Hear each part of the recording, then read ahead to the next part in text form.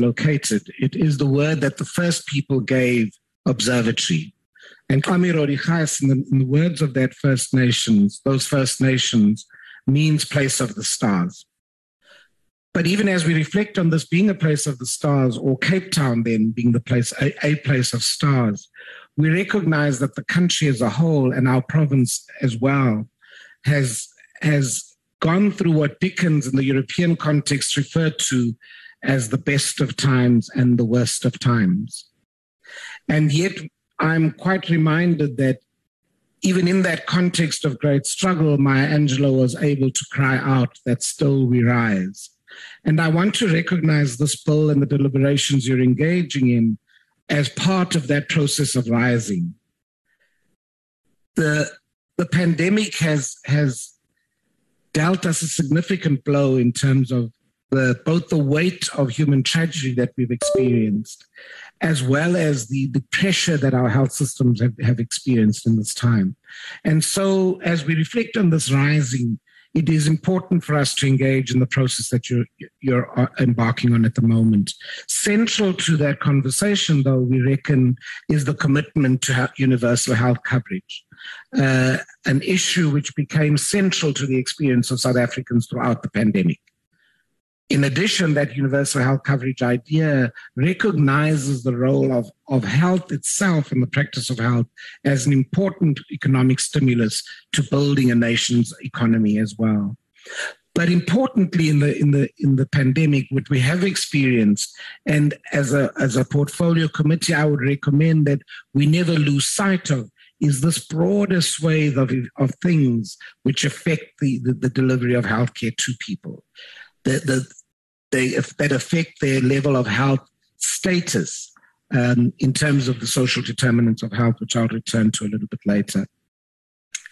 In recognizing Professor Klova as a member of the executive committee, I do want to just note for this meeting that I've just come on board as the chair of SACMD, of the South African Committee of Medical Deans, and that is a chair which happens by rotation. So effectively, UCT is the chair at the moment, and the deputy chair is Professor Jabu Mbogazi from Walter Sisulu Faculty of Health Sciences, and Professor Nkoza Klova is the additional member on the executive. And it's really just to locate this in that collective of universities who train medical students. Chair, I'm going to share my slide now, so there'll be a bit of a pause as I ensure that everybody is able to see that. So I apologize for the interruption there.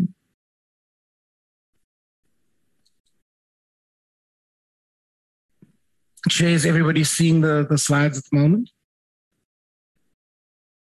Yes, we can. Maybe just put a slideshow, please. Okay.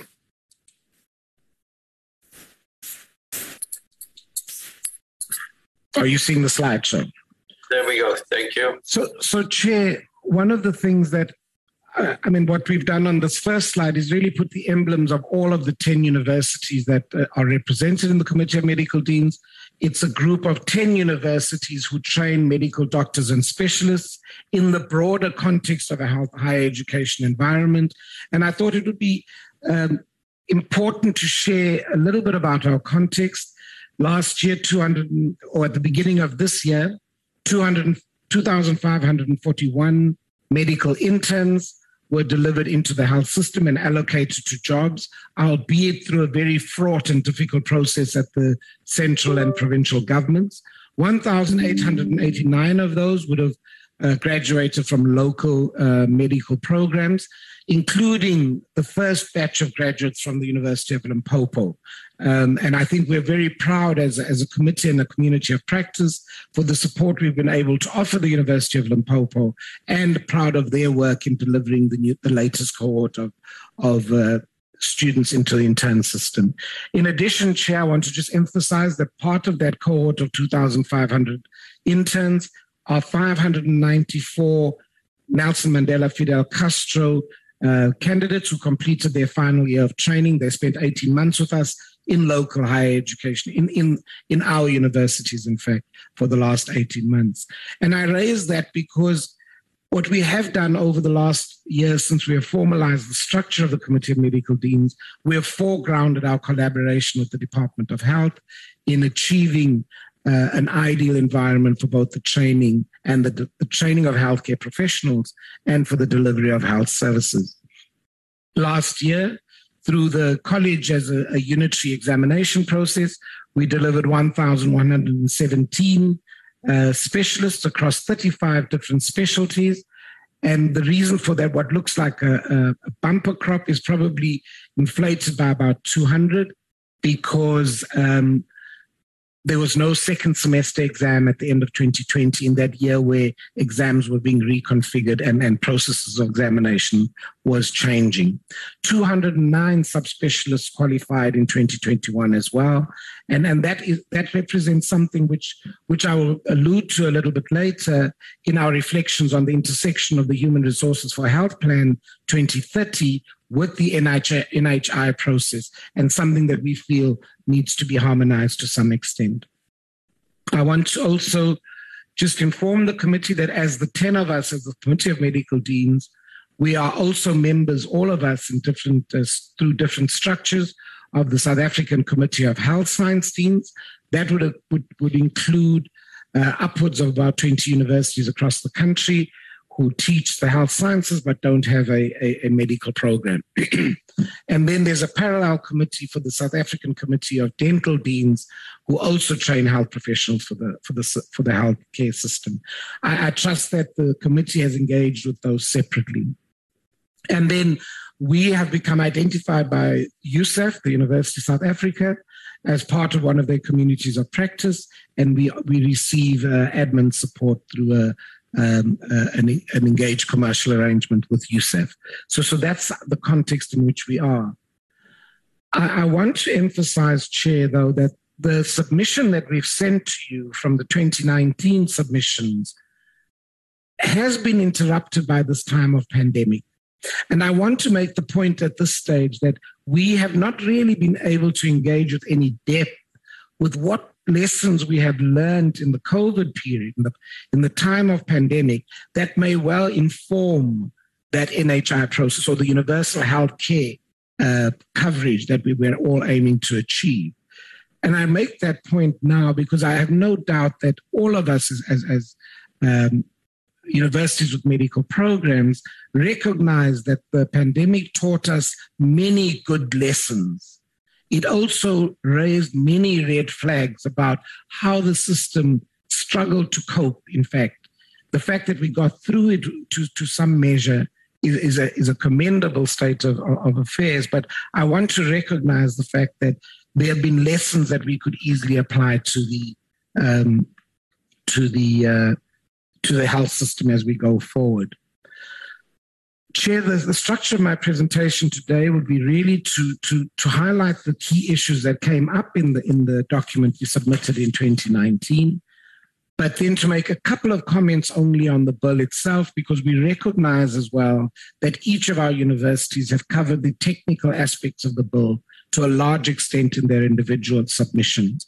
And so what I want to do is go very lightly into the detail of the bill and then stand back and talk a little bit about the things that we think may need to be included in the bill in order for it to cover all of the domains of healthcare and practice.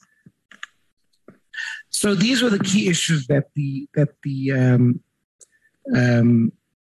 our submission in 2019 covered. It spoke of locating the National Health Insurance Fund in the broader public healthcare delivery system. And again, we will come back to this in various forms later on, the tension that exists between the National Health Act, which essentially is the governance, gives us guidelines for a health system, and the question of the National Health Insurance Fund, which uses a fund process, a financing model as it has unfolded.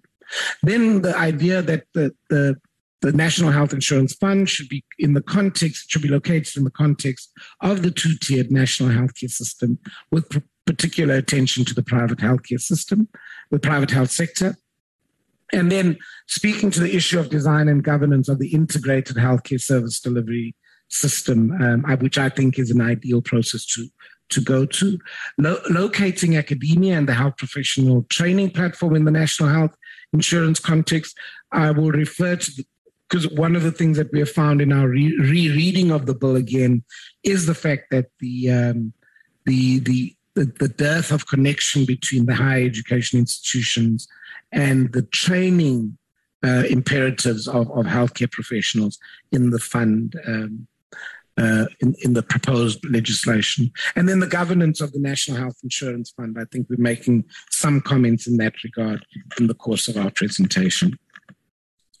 I want to highlight a couple of things in terms of the comments on the bill from our responses to the preamble.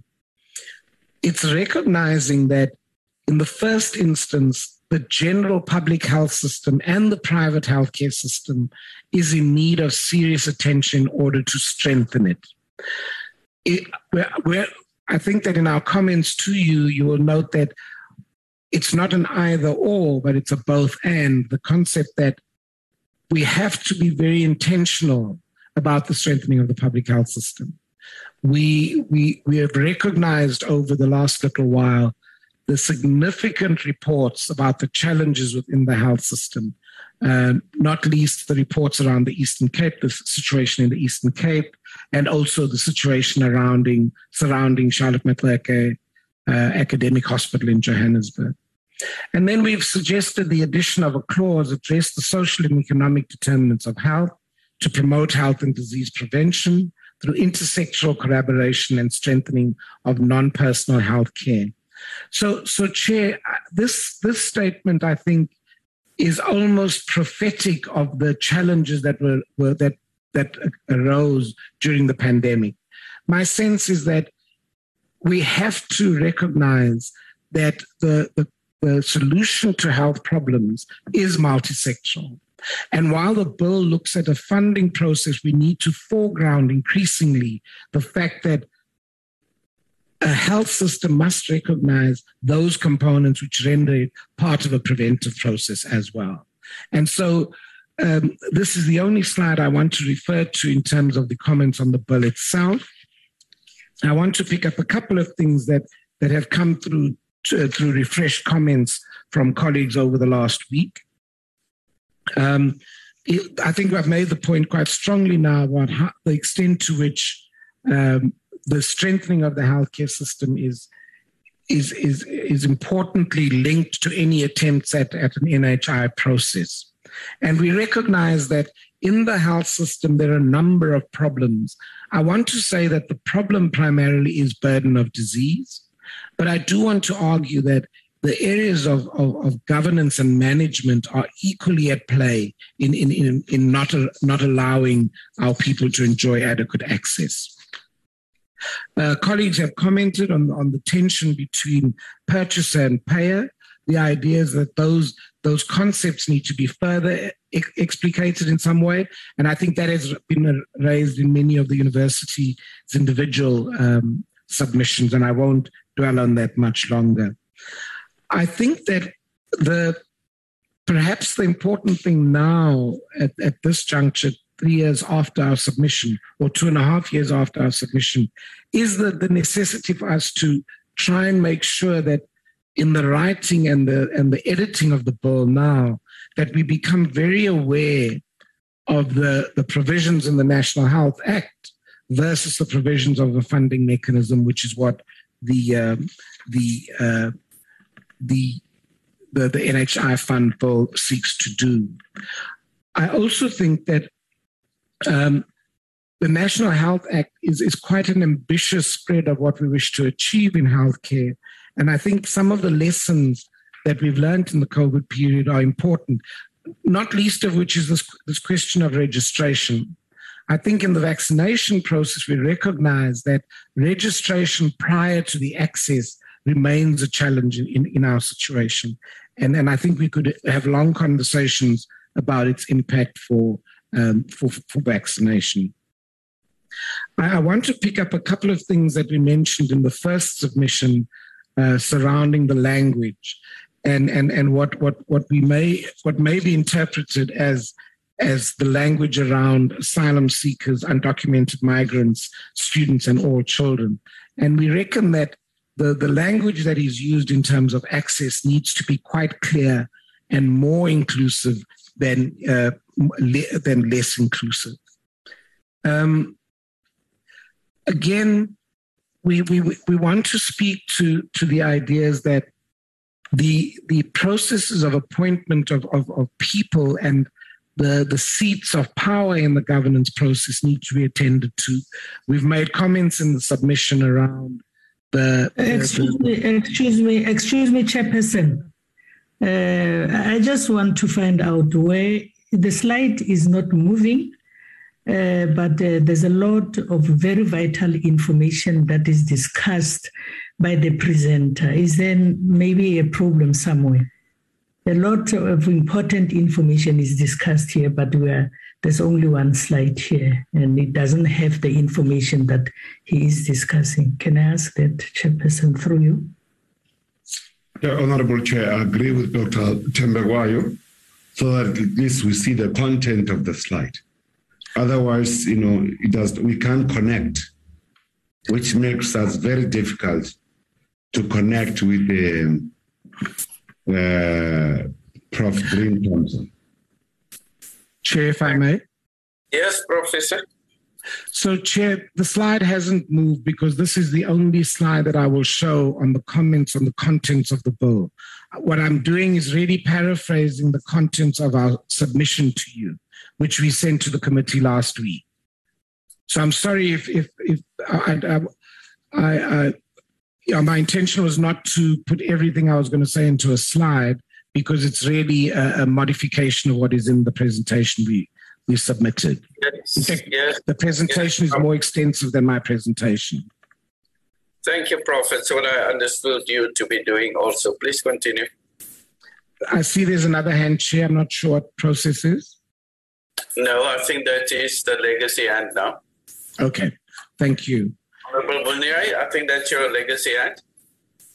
No, all I want to understand, when did the organization of Dean really requested to make presentation before the NHI? If they can clarify us, please. When did you make such a request to present before us? Chair, may I? Yes, you may. So, Chair, this presentation is by invitation. We were asked to make a submission which was submitted on November 2019, which is a document we recirculated to the committee last week. But we're recognizing in this presentation that there's been a significant shift in the healthcare landscape in that period. So we've not requested this presentation, it's by invitation. Thank you, Prof. We do understand you were part of the initial group of people who had made submission. Based on your submission that was made in November 2019, you were invited and you had indicated you wanted to do an oral presentation, which then based on that, because we have invited all of those who had made such indication as to us being transparent and fair, you've then been invited as the South African Committee of Medical Deans to come and make your oral presentation, and you had requested a postponement, which was granted, and now today is your day for presentation. Please continue with your presentation. Thank you. Thank you, Chair. Sorry, Chairperson. Can he display what he is reading? Rather than putting this short version, can he display what he is reading? Because he is reading from some slides. Can he display them, please? Honorable Tembegwayo, I understand what Professor Green Thompson is saying, and it has happened before. And in any case, one does not read from a presentation. What I understand the professor is doing is that he's presenting a slide and he's talking around the slide, giving us more than what is on the slide. Is there any way, Professor Green Thompson, that we can see it or be sent whatever you're talking on now, whether it is on a soft copy or something that we can find or get from it?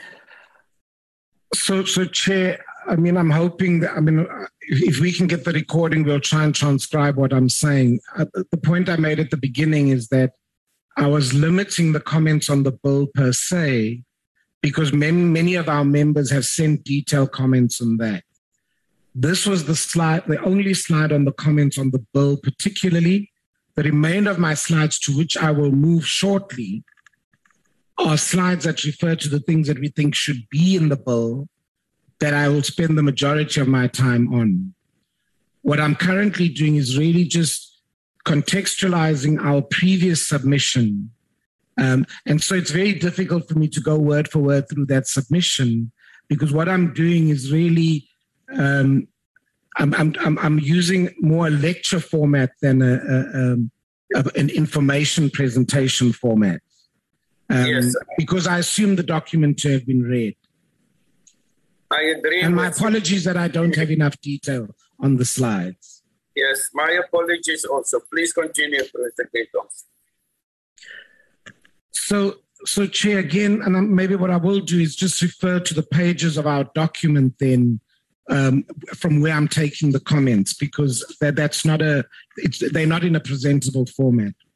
So on page 7 of our document, where we refer to page 9 and 10, there was quite a discussion about the fact that we need to enhance the areas of quality assurance and ensure that the appointment of quality assurance bodies needs to be enhanced as well.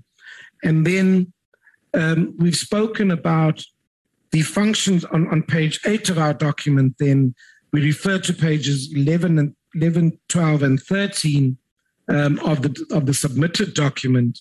We speak to functions of the fund and powers of the fund. But that what we're really emphasizing there is the need for us to distill the powers and functions described in the bill to very specific ideas, and then also to enhance the idea that not all the power or the authority rests in the minister, but that they become a more distributed process through which accountability can be enhanced in the system. And then one of the comments from a colleague was really about the idea of concentration of power currently proposed is often unregulatable, or maybe unregulatable, because of the way in which the bill constructs that power authority. On the page 9, then, pages, and I'll make very short comments on this, pages 13 to 14, we really speak to the processes of appointment and establishments of board, that these should be appointed. So the board should be appointed by an appointment process or nominations process that we have seen in other structures in the health system, and that we separate the appointment process to a more open and independent process. And then officials in the fund itself, the CEO and CFO, should then become appointed by that board in effect. I'm going to skip in the written document a couple of pages, colleagues, and then speak to the idea that there needs to be clarity in the writing up of the functions of the technical committees as to whether these would be members of the board or whether there would be other people brought onto these. And the concept of fit and proper has come up in the comments of the committee members, but that we focus on the idea that people should have the appropriate experience and be beyond reproach in their engagements.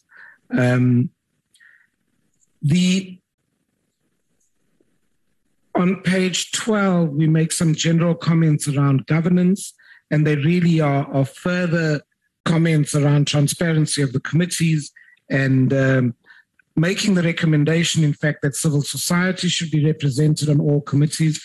It's not clear the extent to which patient advocates would be represented in the system as currently described. And I think one of the comments that we've made is the shift of the two documents, the white paper and the bill, the two offerings from the department moving from a service to a funding model, and that perhaps there needs to be a reclaiming of the original ideals of service in the earlier document. And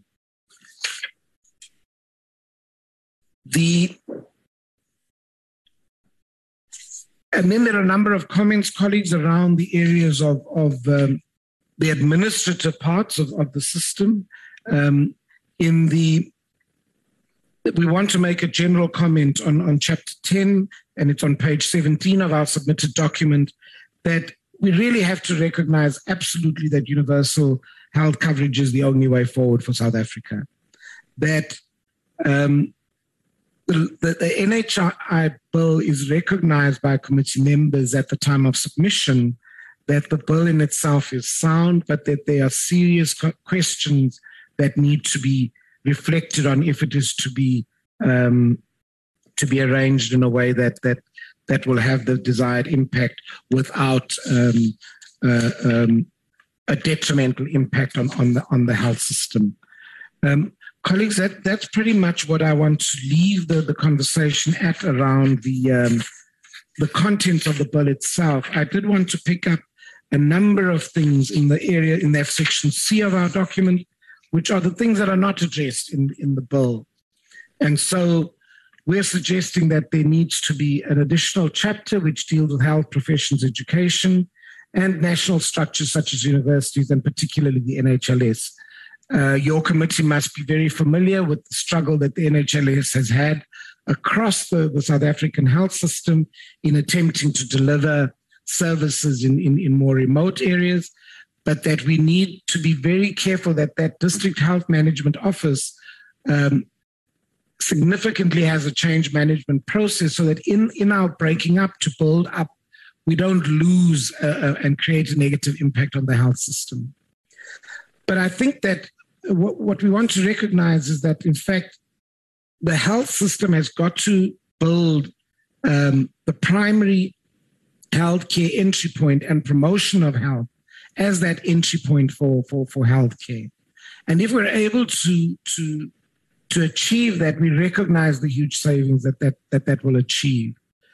But I think that what we have to do as we ask that the bill reflects on engagement with the university, we find areas of mutual interest, particularly around training and the quality of health services, which essentially is the thing that we would see ourselves as sharing an interest with the general health system. In addition, the submission refers to the call for a new chapter on academic medicine and health professions education. And here, colleagues, we refer to academic medicine perhaps from an interest point of the medical committee of medical deans, but recognizing that this academic medicine is an academic discourse that covers all of the health professions. And so I want to just emphasize this is not a call for exclusively medicine, but probably academic health care. And then we really want to foreground through the NHI perhaps a deepening sense of the participation in fundamental and important change in the healthcare system. My apologies for that malalignment there. And that the bill should support and enable the work of universities. And we're recognizing, as I've mentioned a little earlier, the fact that in the early iterations of reflections on an NHI, service seemed to have been more foregrounded than the funding as has happened in the latter documents. But we need to make sure that the bill and all the regulations support the academic institutions, which will include technical and nursing colleges, to achieve that goal of training healthcare professionals for a healthy and wealthy society. And this notion of a healthy and wealthy society is an important idea because health is such a fundamental part of a robust economic framing. We ask that what needs to be inserted is greater reference to research and the academic enterprise. It's really important that research is foregrounded, and some of the things that many of us as deans are beginning to say, that the learning enterprise is embedded in the service enterprise. The learning and research enterprise is embedded in the service enterprise, and vice versa. We want to foreground this notion of professionalism, and I think the bill does speak in some way to the extent to which we need to professionalize the health people in the healthcare system in general. But I think I've made the point sufficiently about academic principles in the bill itself, because again, we believe that the research that is embarked on by universities informs the health system, and often the health system informs the extent to which research is possible. But really that every clinical encounter, I want to change that to medical, from medical to clinical encounter, is an opportunity for training, innovation, and monitoring. We speak about the role of higher education participating in the various advisory committees, but just make sure that the way in which this happens is recognizing the role and the resource that the academic platforms will have for the health system. But again, is that very tense space of recognizing the role that we may be able to contribute with the autonomy. And I recognize that is often viewed in different ways from different perspectives. And then I've added here, so I've moved this from late in the document, that we have to talk about training posts. There is a vigorous conversation happening at the moment nationally about the training of specialists. There's significant conversations about how some provinces are treating registrar posts, and there've been questions from the environment within Natal. But this idea that we consciously build training posts into both the Human Resources for Health 2030 strategy, as well as recognizing them as a significant part of the funding requirement from a healthcare system, I think will also be able to be dealt with in the new chapters that we are suggesting. So just a couple of focus issues that I think would facilitate the process, and we've mentioned them in our submission. The idea that higher education and government need to meet and just develop a common understanding of what that Human Resources for Health 2030 strategy, which was released after our submission. But I think it's an important guide for determining both the shape of the healthcare system and the extent of the investment in the training of health professionals. The sustainability of providing sufficient healthcare professionals of good quality and appropriate relevance really depends on a quality and stable healthcare system. And while we recognize that it needs repair across the board, I think that we can contribute to sharing that work. And so we come in the spirit of this presentation in humility to recognizing our collaborative engagement around these things. The central hospitals versus academic complexes idea, it's an issue that has occupied the Committee of Medical Deans in various guises over the last years, beginning to recognize the fact that academic complexes then are things that can happen if we're going to recognize every clinical encounter as a learning, research, and innovation moment, then we have to recognize that academic health complexes may be a much broader idea than central hospitals. But we recognize the recognition given in the bill for central hospitals. In order to achieve that promotive environment, I think that we accept that public health entities should be strengthened. The question of pragmatism, and we may not have all the answers. We are offering thoughts that we can continue to engage around. But I think foregrounding the question of an NHI process and universal health coverage process that's integrally linked to the commitments to training is something that we have to foreground in the process.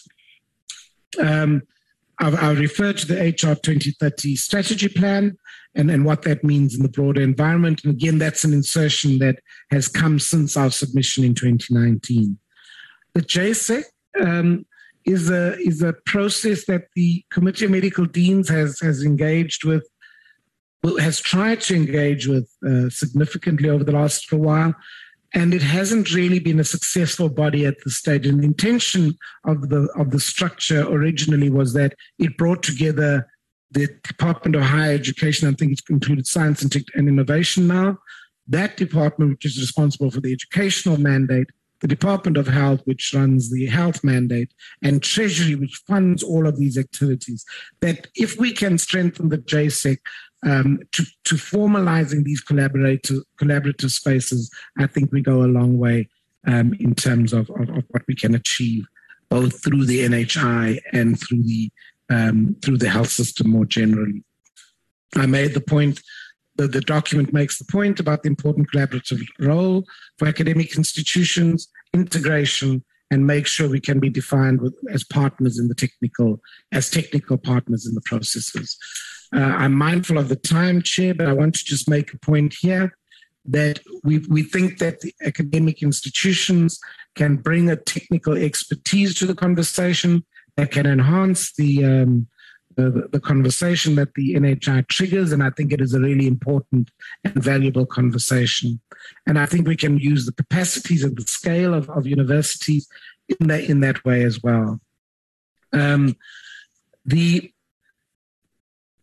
We spoke, I think these aspects are self-explanatory, these bullet points. I think one of the things that we have achieved to great measure as an impetus from the COVID experience, the pandemic experience, is the sudden escalation into a fourth industrial revolution and artificial intelligence environment.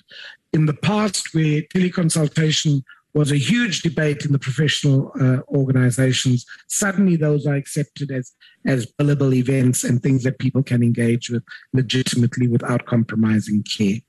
And then the issue of what is going to be the role of the provinces.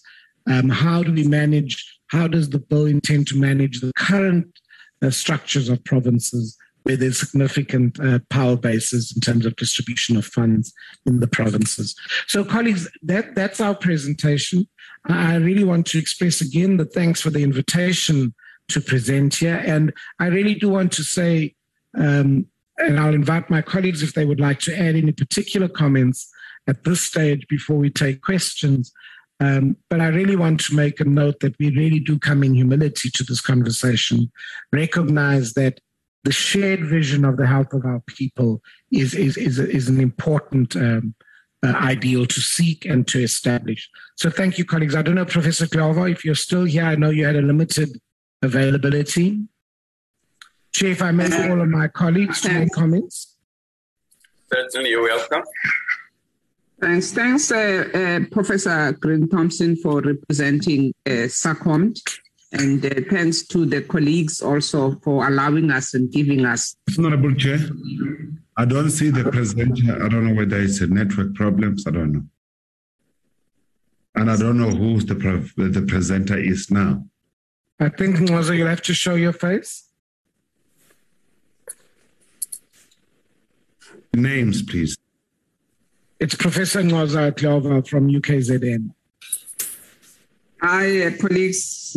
My name is Professor Ngoza Glover. I'm a hematologist by profession, and I'm a full professor at UKZN, and I'm the Dean and Head of School of Clinical Medicine at UKZN in Durban, South Africa. Do you need more information about me? That's fine enough. Thank you. Continue. Yeah. Honorable Chair, we don't need any other, we just needed to see the prof and the names only, like we did with other presenters before us.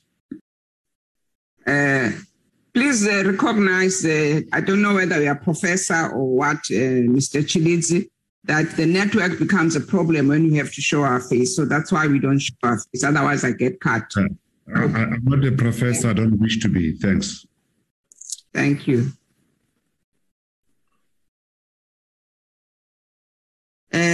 Through you, Chair, again, I want to reiterate Professor Green-Thompson's sentiments in terms of, to this association and partnership and engagement. We humble ourselves, we want to find common path and see how we can work together as South Africans and as to ensure that we provide the best service for our citizens. So I just wanted to add that in particular, what in some of the items that Professor Green-Thompson has mentioned, more of concern specifically to us at UKZN is the reduction in the number of registrars, which has really created a massive negative impact in the way we run our establishment. Our registrars have been reduced from a number of 400 registrars 5-7 years ago to about 150, 200 registrars. I may just need to get the exact numbers, but this is really straining the running of the medical school and the clinic. So we would really appreciate your support in this regard. I'm not going to be long, Chair. I will be here. Thank you so much. And thanks once more, Professor Green-Thompson, for your presentation. Chair, there's also Professor Rizenga Chauke, who's in the meeting as the Dean from the Sefako Makgatho Health Sciences University. I'm not sure if he has any comments to make at this stage. Through you, Chair, thank you very much, Prof. Green-Thompson, and good morning, Honorables. Indeed, we reiterate what Prof. Green-Thompson has presented to this portfolio committee. We believe that NHI is the only way to go for our country. And we think that strengthening health institutions, particularly training institutions, and looking favorably at the historically Black training institutions will go a long way in producing healthcare professionals that will fit into the program of NHI. And we believe that by taking cognizance into what we think is missing in the bill will go a long way towards strengthening what we think should be the health system in the country that should not discriminate rich or poor, young or old, Black or white, and so on and so forth. So we think, we believe in the bill, and we believe that further engagements in strengthening what we think are weaknesses within the bill will assist the country in achieving the universal health coverage for all. And this is what we stand for as Deans. Thank you very much.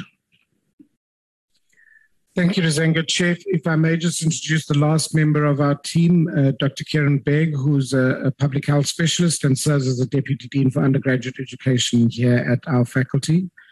Just short comments, Kieran, and then we hand back to the Chair for questions. Thank you very much to the committee. And thank you to Professor Lionel Green-Thompson. I think the only addition to add is just the emphasis that, in fact, universal health coverage is what our universities have been looking for a long time. And we teach that to our students, both undergraduate and postgraduate, so that as they enter the healthcare system, that they have an expectation of what is expected to provide health for all.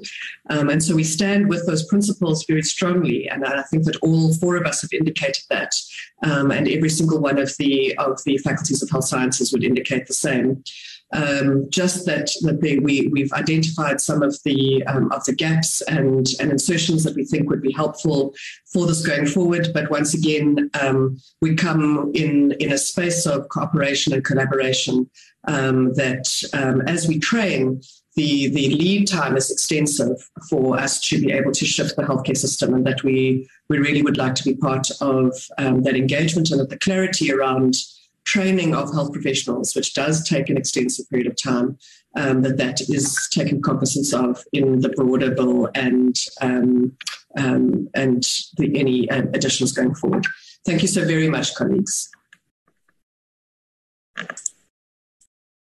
Chair, thank you. So we're happy to take questions. And my colleague, I don't think another dean joined while I was presenting, so I think that's all of us.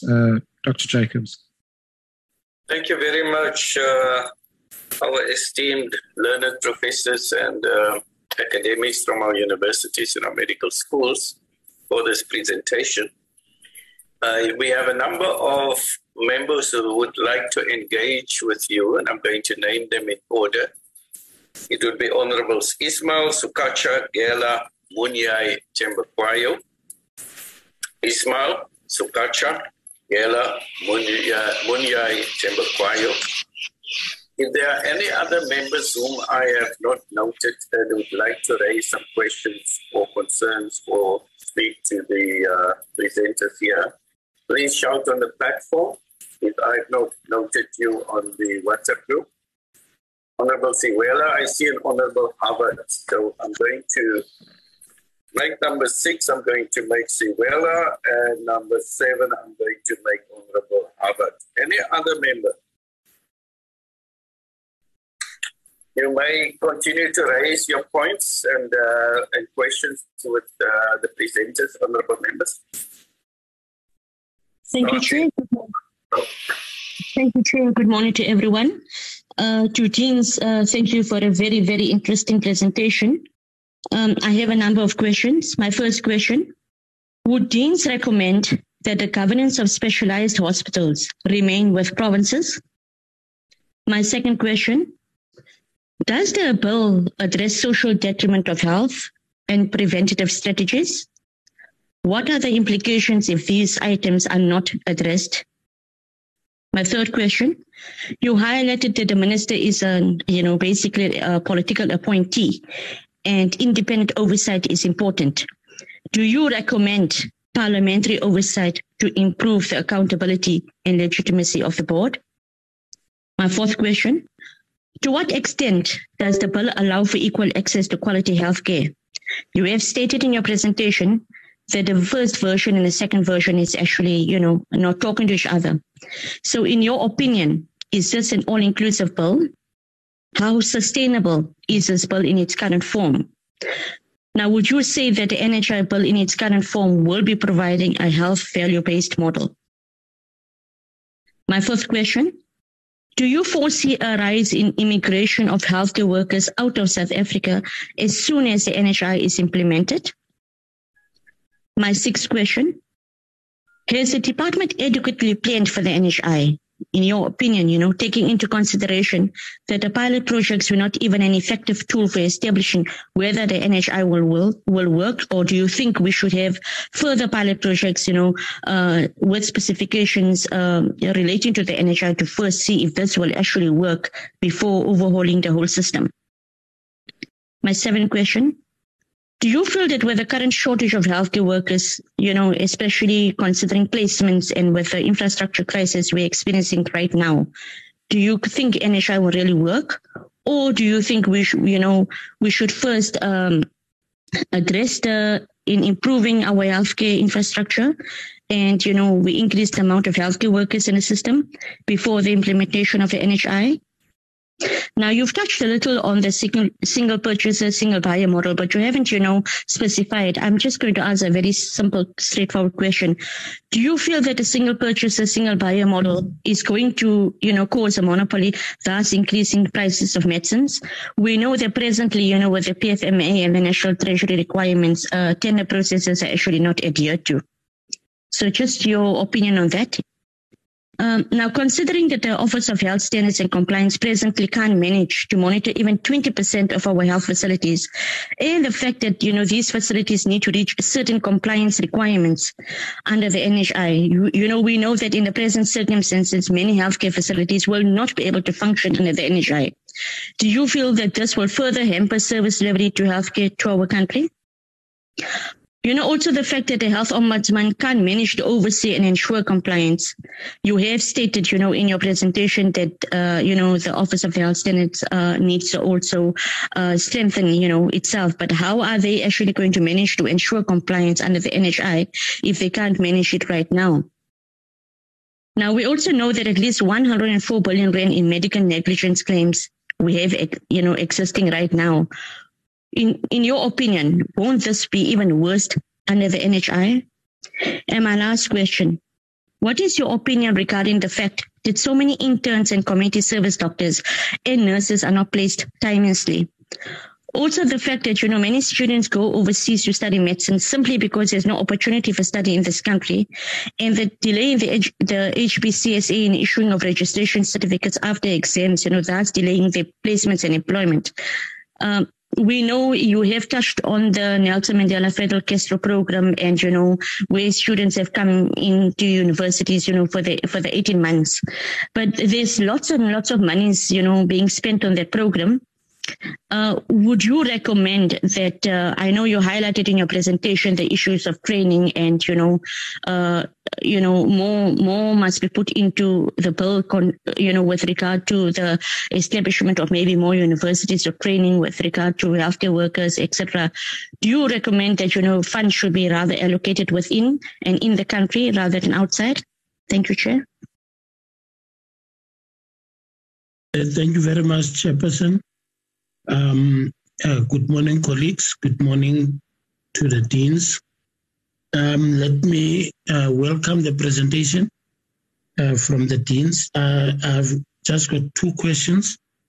My first question, Prof, you have made an argument that there is no mention of the National Health Laboratory Services in the bill. Did you miss paragraph 6.8 in the white paper, which provides details with regard to improving the efficiency of national health laboratory services in preparation for the NHI implementation? Did you also miss section 57(4)(G)(3), which makes specific reference to the National Health Laboratory Services? Then my second question, Honorable Chairperson, the Dean have also raised concerns about decentralized purchasing, creating financial and administrative risk. What is the proposal of the Deans in this regard? Would you support centralized purchasing of personal healthcare services by the National Health Insurance Fund? Thank you very much, Chairperson. Thank you very much, Chairperson, for the opportunity. Let me also welcome the presentation from Deans. I've got a few questions that I want to ask. My first question, you are worried that the bill does not locate the National Health Insurance Fund in the broader public health care delivery system. Are you recommending that a level of detail should be included in the bill over and above what is already in the bill, in the NHI policy document? My second question,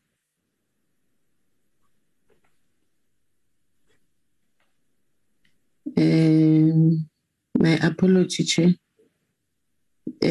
My second question, Chairperson, you have raised concerns that there should be a separation of purchaser from the payer as contained in clause 2A of the bill.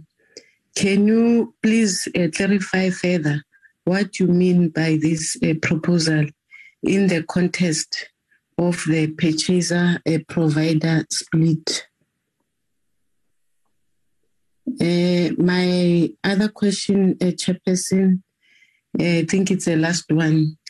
Have you aligned your suggestion to have a full new chapter on the role of the universities, which include training and quality of health service? Can you clarify how you propose this to be done? Do you want to have a chapter that deals with funding of universities and the training of health professionals? Thank you, Chairperson.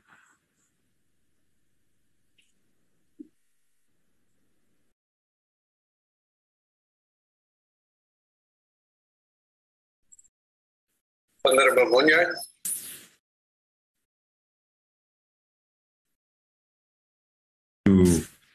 prepare my notes and other questions. My first question, Honorable Chair, is as follows.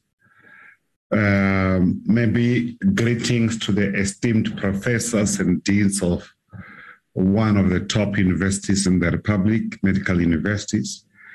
Are you concerned about the National Health Insurance Bill, that it provides an inadequate framework for the infrastructure and capacity or capability needed to achieve the desired outcome of universal health coverage? That is the first one. But then you have requested that NHI bill needs to locate National Health Insurance Fund in the context of the two-tiered national health systems with reference to the private health sector. Are you asking that the bill should redo the details contextual analysis presented in the white paper and the green paper? Is it your understanding that the NHI fund should maintain the inequality that is maintained in the two-tier health systems? It is the purpose of the bill, not the end to this apartheid-generated inequality? You have raised concern about concern that seems to be saying that the NHI fund bill, and not the NHI bill. Have you looked at clause 2 of the bill regarding to the purpose of the act being to establish and maintain the NHI fund? Would you agree that the NHI policy has outlined the critical health systems issues that will ensure successful realization of the mandate of the NHI fund? I think we owe it to the Dean to agree. I mean, I'm saying that maybe the Dean must clarify whether they agree with the current status quo of the two-tier system that really continue to put profit before the people. Because as you know, I'm sure the bill, as esteemed professors, the deans as esteemed professor, they will know that the current private medical aid, they receive 8% to the GDP, accounting over 400 billion, if not in no time will reach trillions. And that serves only 16% of the population. 84% of the population is not served with that money. Is that the view of the Dean that we should really maintain the status quo? It is very much important to understand that, Honorable Chair. I want to also ask Dean Risenga whether he agrees with the President Cyril Ramaphosa statement when he said, open quote, NHI is fundamentally about social justice.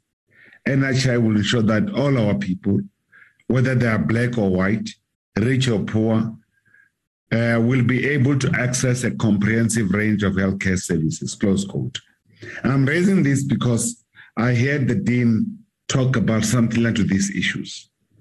I want to further ask, does the Deans agree with the white paper, which notes, open quote, NHI represent a substantial policy shift that will necessitate massive reorganization of the current healthcare system to address structural challenges that exist in both the private and the public healthcare, private and public sectors. It reflects the kind of society we wish to live in, one based on the values of justice, fairness, and solidarity, social solidarity. Implementation of the NHI is consistent with the global vision that healthcare should be a social investment, not a private investment that put profit before the people. What is their view? Does the Deans agrees with the NHI, with also the white paper that says the implementation of NHI is underpinned by Vision 2030 let me further ask this question. Do you also agree with the National Development Plan, Vision 2030, that envisages that by 2030, everyone must have access to an equal standard of care, regardless of their income, and a common fund should be established to enable equitable access to health care, regardless whether the people can afford and how frequently they need to use such a service? If the esteemed professors and the deans could please try to answer my question without fail, I'll appreciate. Thank you, Honorable Chair.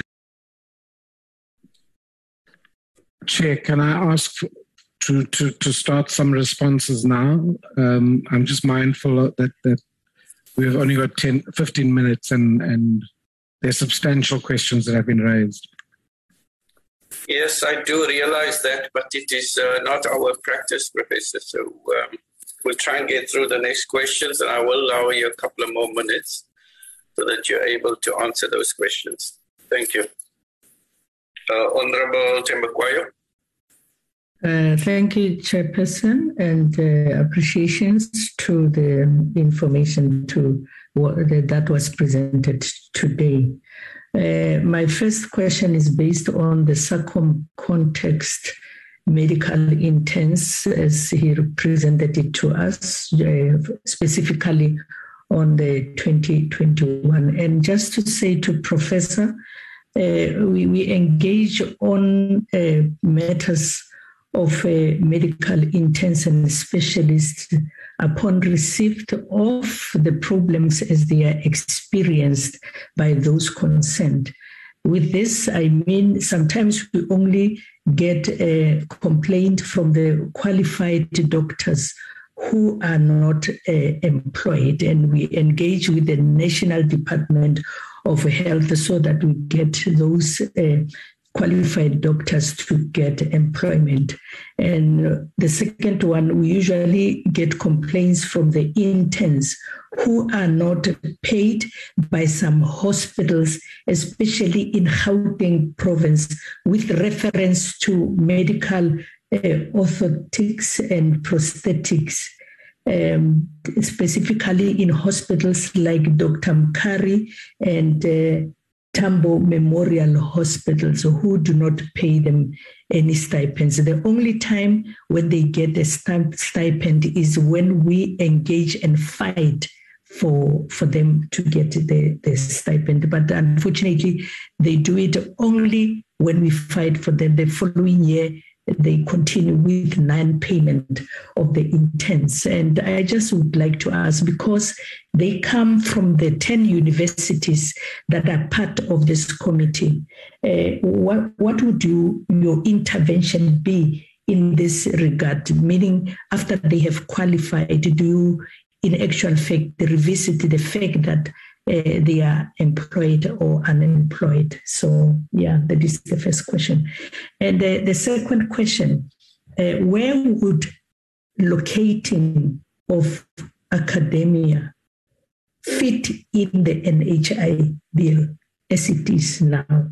Please specify the section in NHI where it would fit. The same applies to the addressing of the social and economic determinants of health to promote health and disease prevention through intersectoral collaboration and strengthening non-personal health care.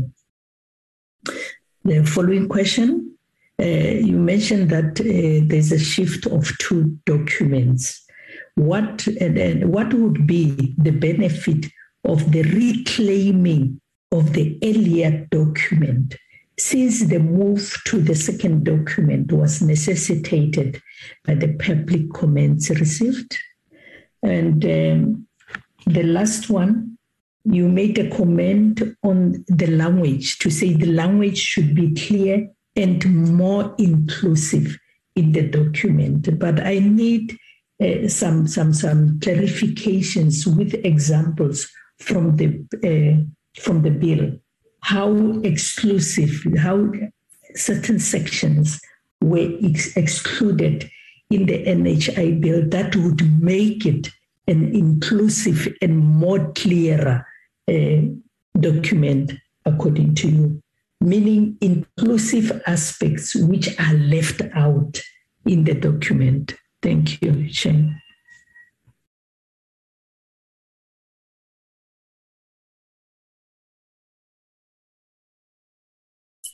Honorable Siwela.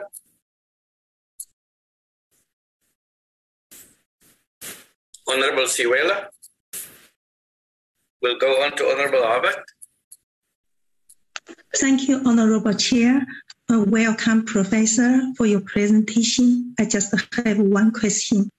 The presenter has made comments which appear to suggest the Committee on Medical Deans is against the accreditation of service providers and the NHI.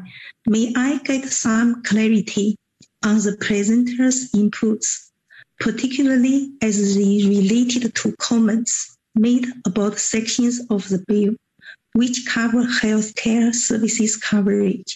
Thank you.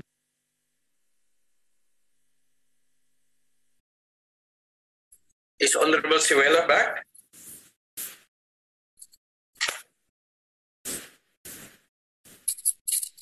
Thank you very much. I think those are all the members who are going to ask questions apart from myself. And I am sorry that I couldn't have you answer in between Professor Green-Thompson, because it's not a normal practice. Yes, Honorable Thembekwayo. It's not Honorable Dr. Thembekwayo. It's Honorable Gela. Honorable Gela, yes. Honorable Siwela. She's having a problem. He's requesting that if he can be unmuted by the host. Host, can you please unmute Honorable Siwela?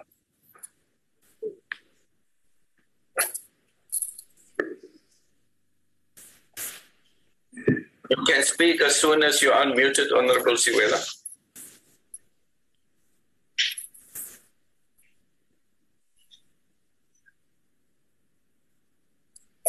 Honorable Siwela, I would have to move on if we're not able to hear you.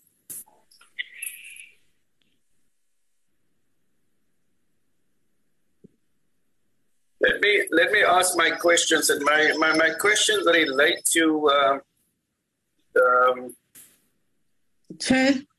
Yes, Honorable Siwela. Honorable Siwela is requesting that if you can cover his questions. He sent the questions to you. If you can also ask his questions. Yes, I will do that. Thank you very much, Honorable Gela. Let me then ask the question of Honorable Siwela first. And he speaks to the proposal that foreign students in South Africa must not be expected to purchase private medical aid or insurance. Are you saying that they must be allowed free access to healthcare benefits covered under the NHI or by the NHI? And can you clarify what the international best practice are in this regard? That's a question from Honorable Siwela. From myself, I want to speak to your to the fact that the NHI policy document makes a reference to the National Quality Standards for Health framework, which is based on 7 domains and 6 national core standards. Just to ensure that you're aware that the infrastructure is included in those domains. And secondly, that the question is whether you're familiar with the National Quality Improvement Plan. And in your view, does this plan not adequately address infrastructure requirements? And the memorandum of objectives also mentions the quality improvement plan, that you maybe miss that information. And in the comments made about the registration and documentation of users and beneficiaries under the NHI, The medical deans appear to condone and advocate for South African residents to remain undocumented. Is there any reason for this approach? And most importantly, how will health records of these undocumented individuals be tracked and traced over time? If what the presenters' proposals are considered in the bill. So if it's considered, how will these undocumented individuals be tracked and traced over time? And then based on the comments on the preamble, the South African Committee of Medical Deans have made proposals for the bill to be amended in line with the current segregations of the public and private sector. May I get some clarity why your emphasis is not based on equitable access to healthcare to the South African population, but rather it focuses on maintaining the status quo, which is based on public versus private sectors as we currently understand it. And then you also spoke about oral health and identified oral health services of refugees and foreign nationals as the key point. Is there any specific reason why this category of persons and the health needs have been elevated? And why do you also singled out only the inspection of oral health by the Office of the Health Standards Compliance? And then your reservations with regards to the power of the funds. Do you have any recommendations to remedy what you regard as a problem in the bill? And put differently, what amendments do you believe should be made under Section 11 of the bill? I noticed there is a hand of Honorable Munyai has been raised. So before I'm going to hand over to you, Professor, I'm going to take the hand of Honorable Munyai. I'm covered fully. Sorry, Honorable Chair, and thanks. Thank you very much. At this time, let me also welcome our Deputy Minister, Dr. Sibongiseni Dhlomo. I see he's on the platform, as well as the Parliamentary Liaison Officer of the Minister, Mr. Johannes Khatla. You're also welcome, and I know you've been on the platform for a little while. I'm handing it back to you, Professor Green-Thompson, and I will give you some extra time, and whatever you would not be able to answer, you're very welcome to also give us a written reply to the other questions. Thank you.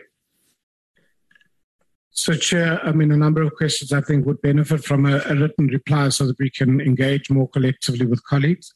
I'm going to ask Professor Rizenga Chauke to respond, particularly since somebody asked him a particular question. And then I'm going to ask Dr. Kieran Begg to deal with some of the technical questions. I see Professor Glover is still here. And then I will pick up whatever questions colleagues have left out. I don't know if colleagues are happy with that.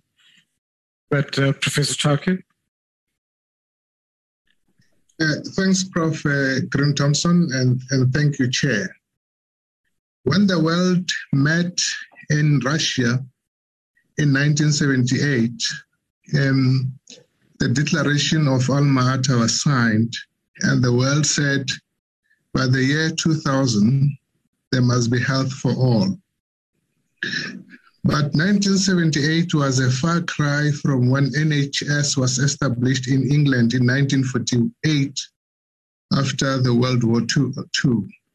And the formation of the National Health System then described a great and novel undertaking when NHS was established. We will realize that NHS was established when there was nothing to base the establishment of that system on. And I'm trying to answer the question about whether we should wait for infrastructure or, and things like that to be established. And our taking is there will never be the correct time to start NHI, and it has to be done now, and now is now.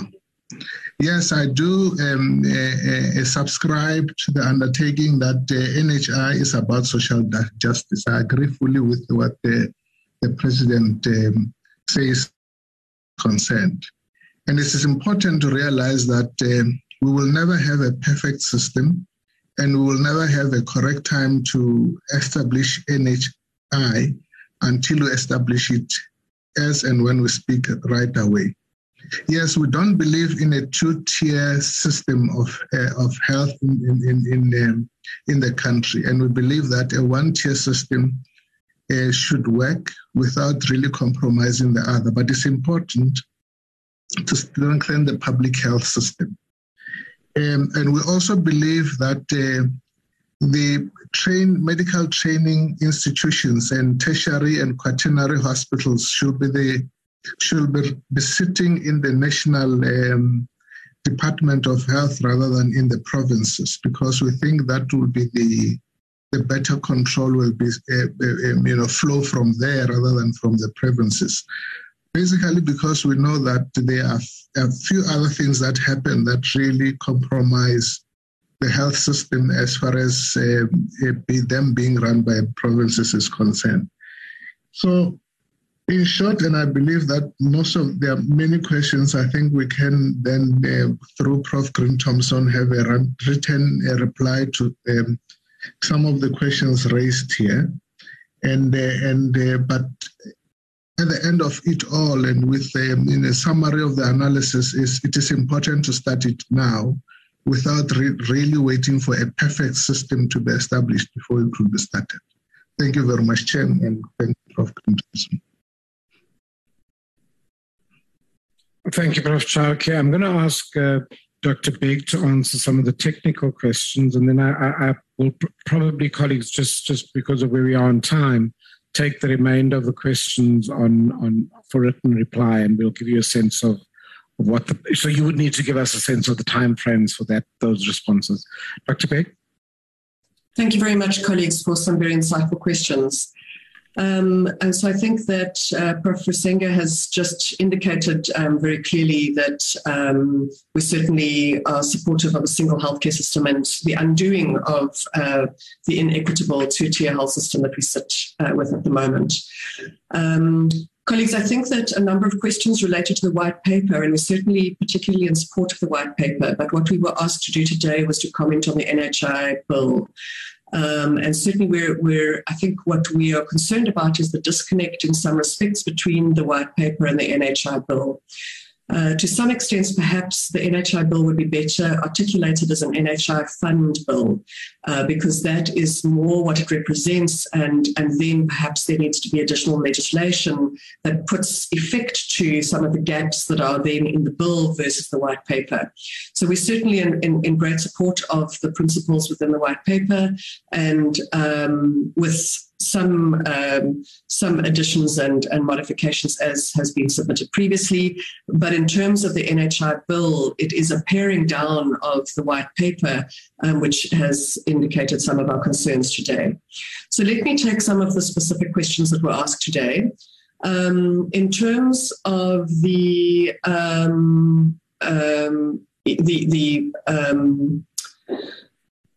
tiers of governance and therefore the equity, we particularly strongly in support of equal access and equitable resources and equity in terms of treatment of all in South Africa.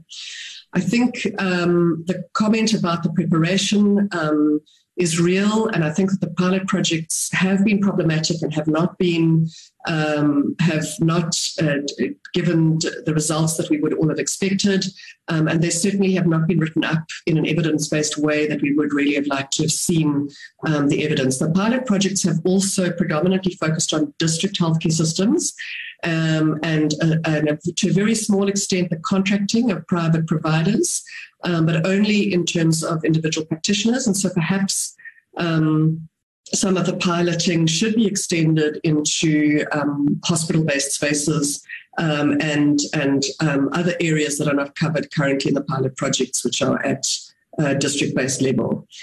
In terms of the purchaser and funder, so the NHI fund, I think that we clearly indicated in the response that we provided that we certainly wish to see the purchaser and funding mechanisms separated so that we have good governance aspects there. The single purchaser, I think we're concerned with, particularly given some of the challenges that we've seen in our country recently. And so we would advocate for some sense of decentralization. There is obviously benefit in terms of efficiencies with purchasing that can be negotiated at a global scale, but we're certainly concerned about that all being tied up in a single purchaser model, which currently would also not fit with the current governance models of the fiscal federalism in provincial entities. So in terms of quality, I think we are completely cognizant of what sits both in the NHA, the National Health Bill, the National Health Act, and the modifications, the amendments for the Office for Health Standards Compliance, as well as what sits in the white paper. The tie-in and coherence towards to the NHI bill is not there. Hence, perhaps the suggestion that the NHI bill as it currently stands should rather be named an NHI fund bill, and then other aspects around service provision and quality control should then perhaps be located in an additional piece of legislation going forward. So we are concerned about the capacity, and certainly it would need to be extended. It is predominantly a quality assurance-based mechanism and not a quality improvement mechanism. So thank you very much, Chair, for the comment. Certainly that many of us have been involved with contributing to the national government in terms of the Lancet Commission on High Quality Health Systems, as well as the National Quality Improvement Plan. Many of us have participated in and contributed to that formation. And so once again, we have good policies and good principles in South Africa, just not necessarily the good delivery. And I think that was what the Honourable Member Ishmael was referring to. Medical negligence is a particular challenge and will continue to be, but obviously as we improve quality of services, so that should deteriorate. I think that perhaps I'm going to move on to the next aspects, because I think that Professor Rusenga did mention a couple of the other items, but I'll comment on the particular aspects around that affects us directly around the training of health professionals. It is of concern that interns, community service, and nurses are not placed. The delays appear to be more around funding of those posts, so particularly in austerity times like we are at this point in time post-pandemic or within the endemic space, is that those posts are contract posts and they're the easiest to curtail from provincial expenditure basis. And there isn't a coherence between the national placement of those particular professionals and the funding of those posts at provincial level. And so when austerity measures are faced, it appears that provinces then cut posts and the number of interns, community service health professionals are then not able to be placed. We haven't seen as significant delays sitting at the HPCSA issues. In terms of where our health professionals should be trained, we certainly believe that we should be able to train all the health professionals that we need, but we certainly need a significant ramping up of the numbers of health professionals that we can train within the country. But of course, the con is that if we aren't able to place those that we train, then it is a very expensive exercise to train health professionals that then are unable to be placed. So it does need a lot more coherence between the HEIs and the national department and provincial departments of health, as well as a very long lead time in order to get those health professionals qualified. We do have a challenge at the moment with a number of people who are unable to get into HEIs training overseas and then wanting to, in unaccredited spaces, wanting to then return into the country. So that is a particular challenge. We'd certainly want to work together with government to be able to train within our country. In terms of continuing on the NMFC program, what we've seen around the NMFC program is that students recruited from rural areas tend to return to rural areas, and certainly from a SACMD point of view, and the deans and faculties of health sciences, we're certainly looking at those kind of elements so that we can ensure placement within rural environments. I think I'm going to pause at that moment and hand back to Professor Lionel Green-Thompson. Thanks, Dr. Begg, and thanks, colleagues, again for your questions. I mean, there's some things that very simply in the way that colleagues have asked the questions, like immigration. I don't think one can predict any of that in terms of the immigration of health workers. I don't think one can predict how that will be affected by NHI. I do want to reiterate some of the things that Professor Chauke said, that in fact the deans remain committed to equitable access. And I didn't think, and I made the point of both, and I don't think we were saying that private healthcare must not be managed in the process of NHI. I think it's an important part of the process that we need to engage with. Colleagues, I'm just very mindful that of the time now, and I wondered, Chair, if I could ask the Secretariat to document the questions, and we can give you a response written quite quickly. The question that Honourable Temagwayo asked about, where do we insert the ideas? I think we had spoken about an additional chapter relating to higher education institutions. The question of the wording that we felt could be changed for more inclusivity is written in our written document. But yeah, I think, Chair, if I can get from the Secretariat a written version of these of the questions, we can engage with them in more detail, involve more colleagues in the response. But I really want to leave the committee with the notion that there is support for a move towards a national health for universal coverage, and recognize the NHI to be one of the contributions in this regard, an important contribution to achieving equitable access to healthcare. It's no longer acceptable that people have health catastrophes at the lower end of the market. Thanks, Chair. Thank you very much to yourself and your team, Professor Green-Thompson. The one point I had not raised, but is also to commend the universities for training more medical students. I remember the time when it was my task to go to the deans and discuss with them the increased intake, possible intake of medical students. That was back in 2011.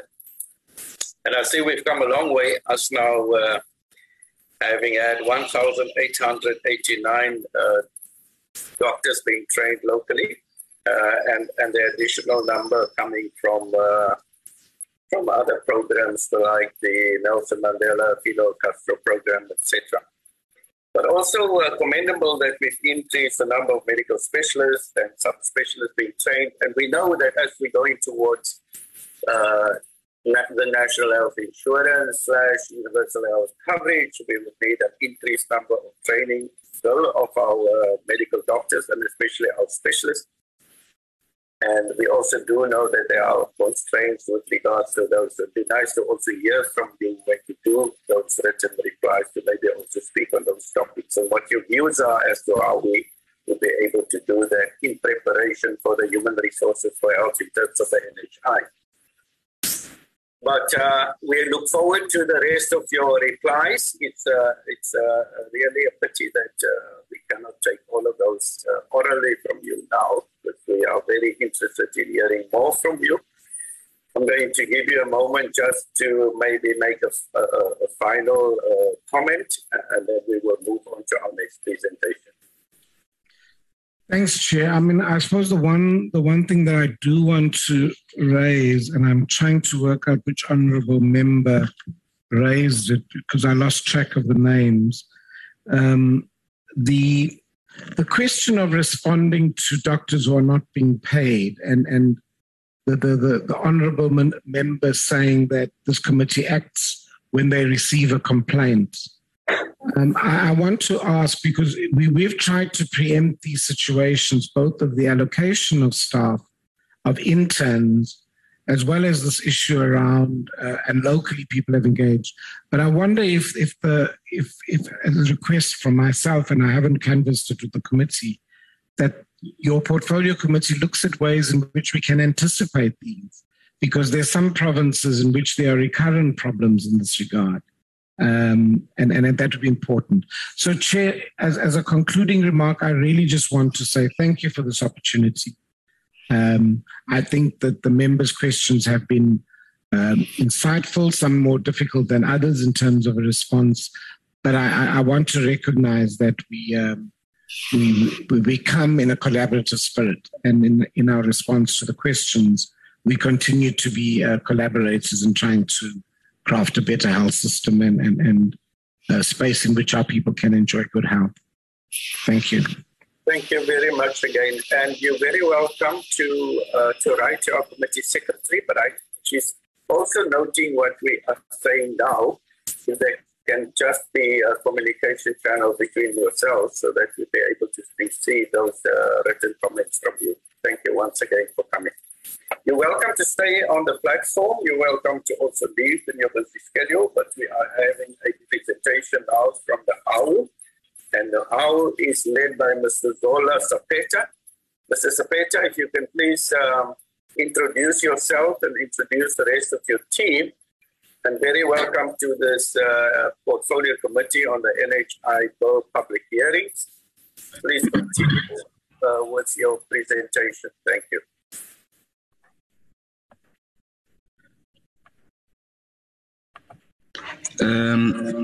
Good morning, Chair and the Portfolio Committee. My name is Tengo Tengela, the Parliamentary Officer of NEHAU. I'll be doing the introduction of NEHAU delegation. Our delegation chair is led by our General Secretary, as you have mentioned, Comrade Zola Sapeta. He is accompanied by the NEHAU Policy Development Unit head, Mr. Comrade Sydney Khara, and Slindile Mbele, who is our researcher, and the head of Secretariat, Skhumbuzo Mkhonta. Our presentation chair will follow the following sequence. The General Secretary will do preliminary comments. He will then be followed by Slindile, who would deliver our presentation. Thank you very much, Chair. Let me hand over to our General Secretary, Comrade Zola. Over to you, yes.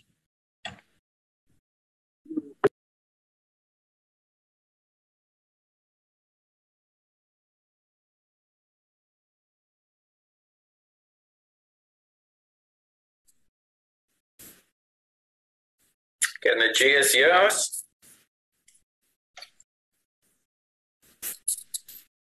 Thank you very much, Comrade Tengo, for introducing us as a delegation of NEHAU in this engagement we have today. And good morning to everyone present in this engagement. Chairperson, pardon me, I have a technical problem with my camera, and that's why you might not see my picture, but I have tried my best, and hopefully you will hear me.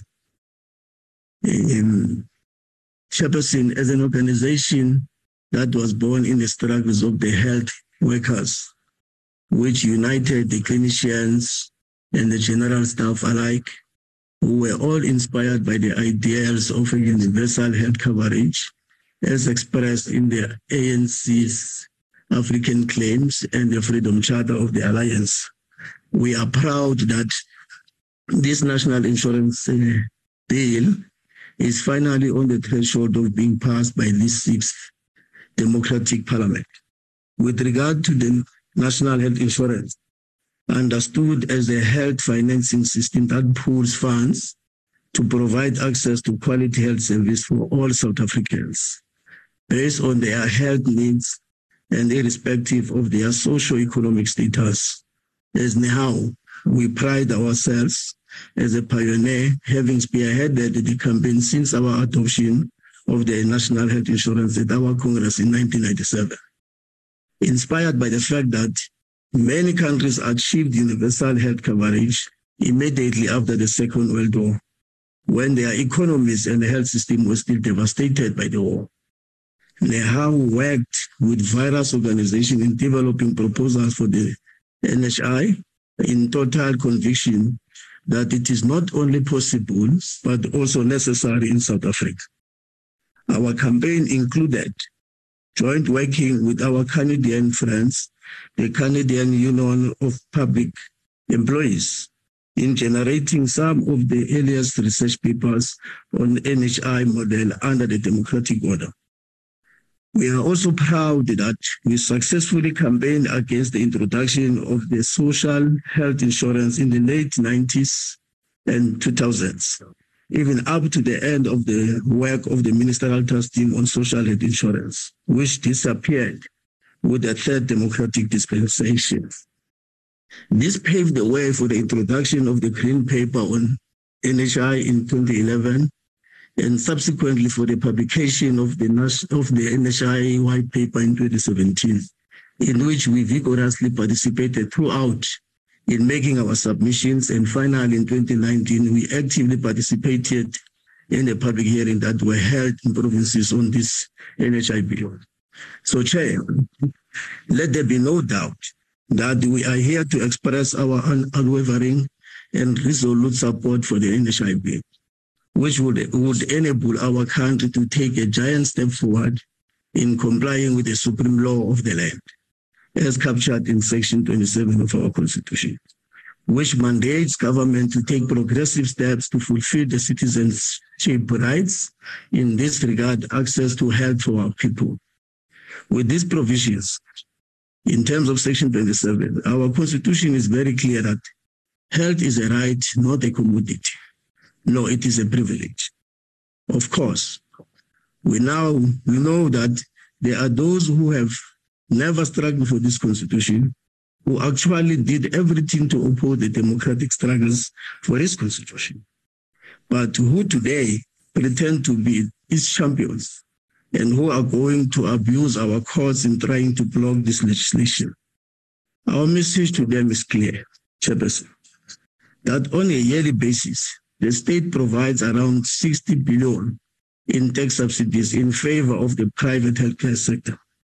This includes the unconstitutional tax expenditure subsidies enjoyed by members of the medical aid scheme by the Treasury.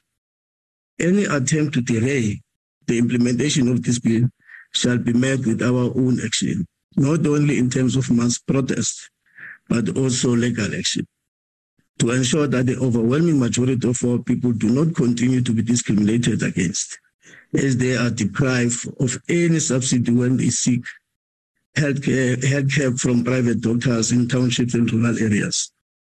We shall then see if the profiteering private healthcare industry would survive even for a year without these tax subsidies.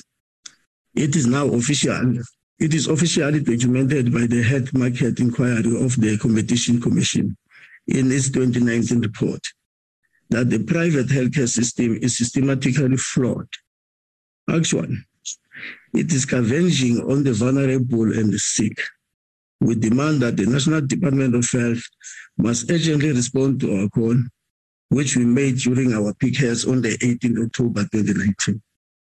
We demand to see a plan of action from the department, outlining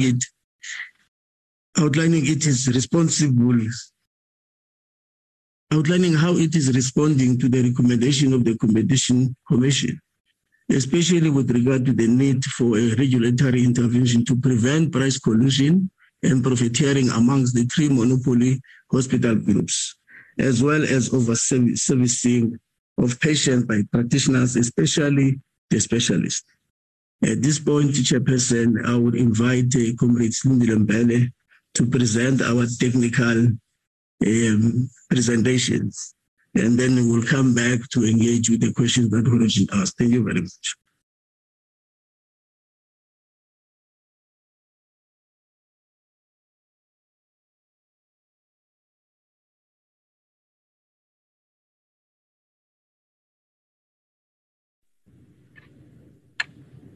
Thank you, Jess.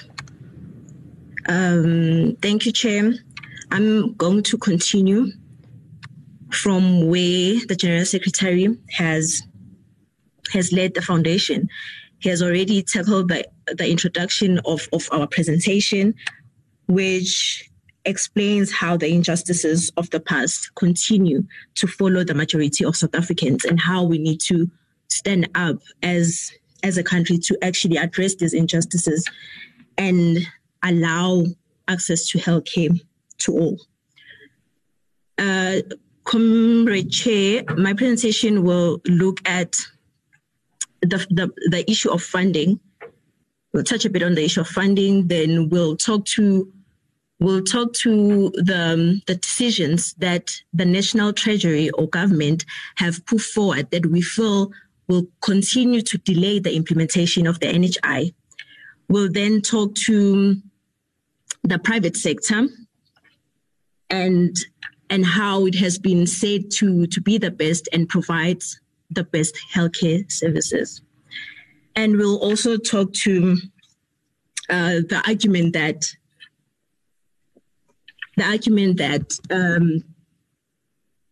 why can't we leave the private sector as it is and focus on the challenges that are faced, that the public sector faces, instead of addressing both issues of the private sector and the public sector.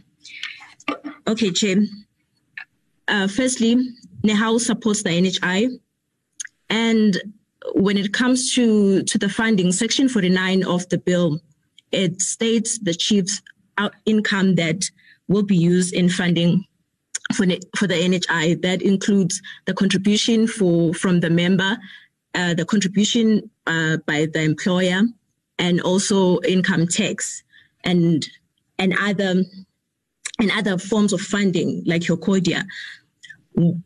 In our presentation, we want to touch more on the tax expenditure subsidy for medical aid scheme. Government subsidizes medical aid scheme holders through what we call a tax rebate. This means that people with medical aids, they get incentivized for purchasing medical aid. And the higher or the more expensive the product that the person has within that medical aid, the greater the subsidy. As NEHAWU, we believe that government should completely end the tax rebate, and it should form part of other funding for the implementation of the NHI. The fund needs to be redirected towards the implementation of the NHI. On the next slide, Chair, the table gives us a picture of how the rebate has been increasing from 2013 to 2022. In the same breath, Chair, we've been experiencing a decrease towards the budget, the health budget, as a result of austerity measures that have been imposed by government. This clearly demonstrates the unconstitutionality of the tax system, which is protected by the finance policies that promote financial well-being of the affluent at the expense of distributing a universal public good to all citizens. In the 2021-22 budget review, Chair, we've seen this decline, and it is also forecasted that we're still going to experience a decline in expenditure for health. In the 2020 and 2021, the budget was sitting as 247 billion and is expected to decline to 245 billion in 2023. What we want to put forward, Chair, is that the austerity measures that government or National Treasury impose on the public health sector have great impact on the functioning of the sector. The main factor that has been affected by austerity measures, it is the increase in the shortage of healthcare workers. And this was more evident amidst COVID-19. Austerity measures, Chair, and the way they increase the shortage of human resource, they have contributed to the public sector's inability to provide healthcare services effectively and efficiently, which is critical for an attainment of quality healthcare.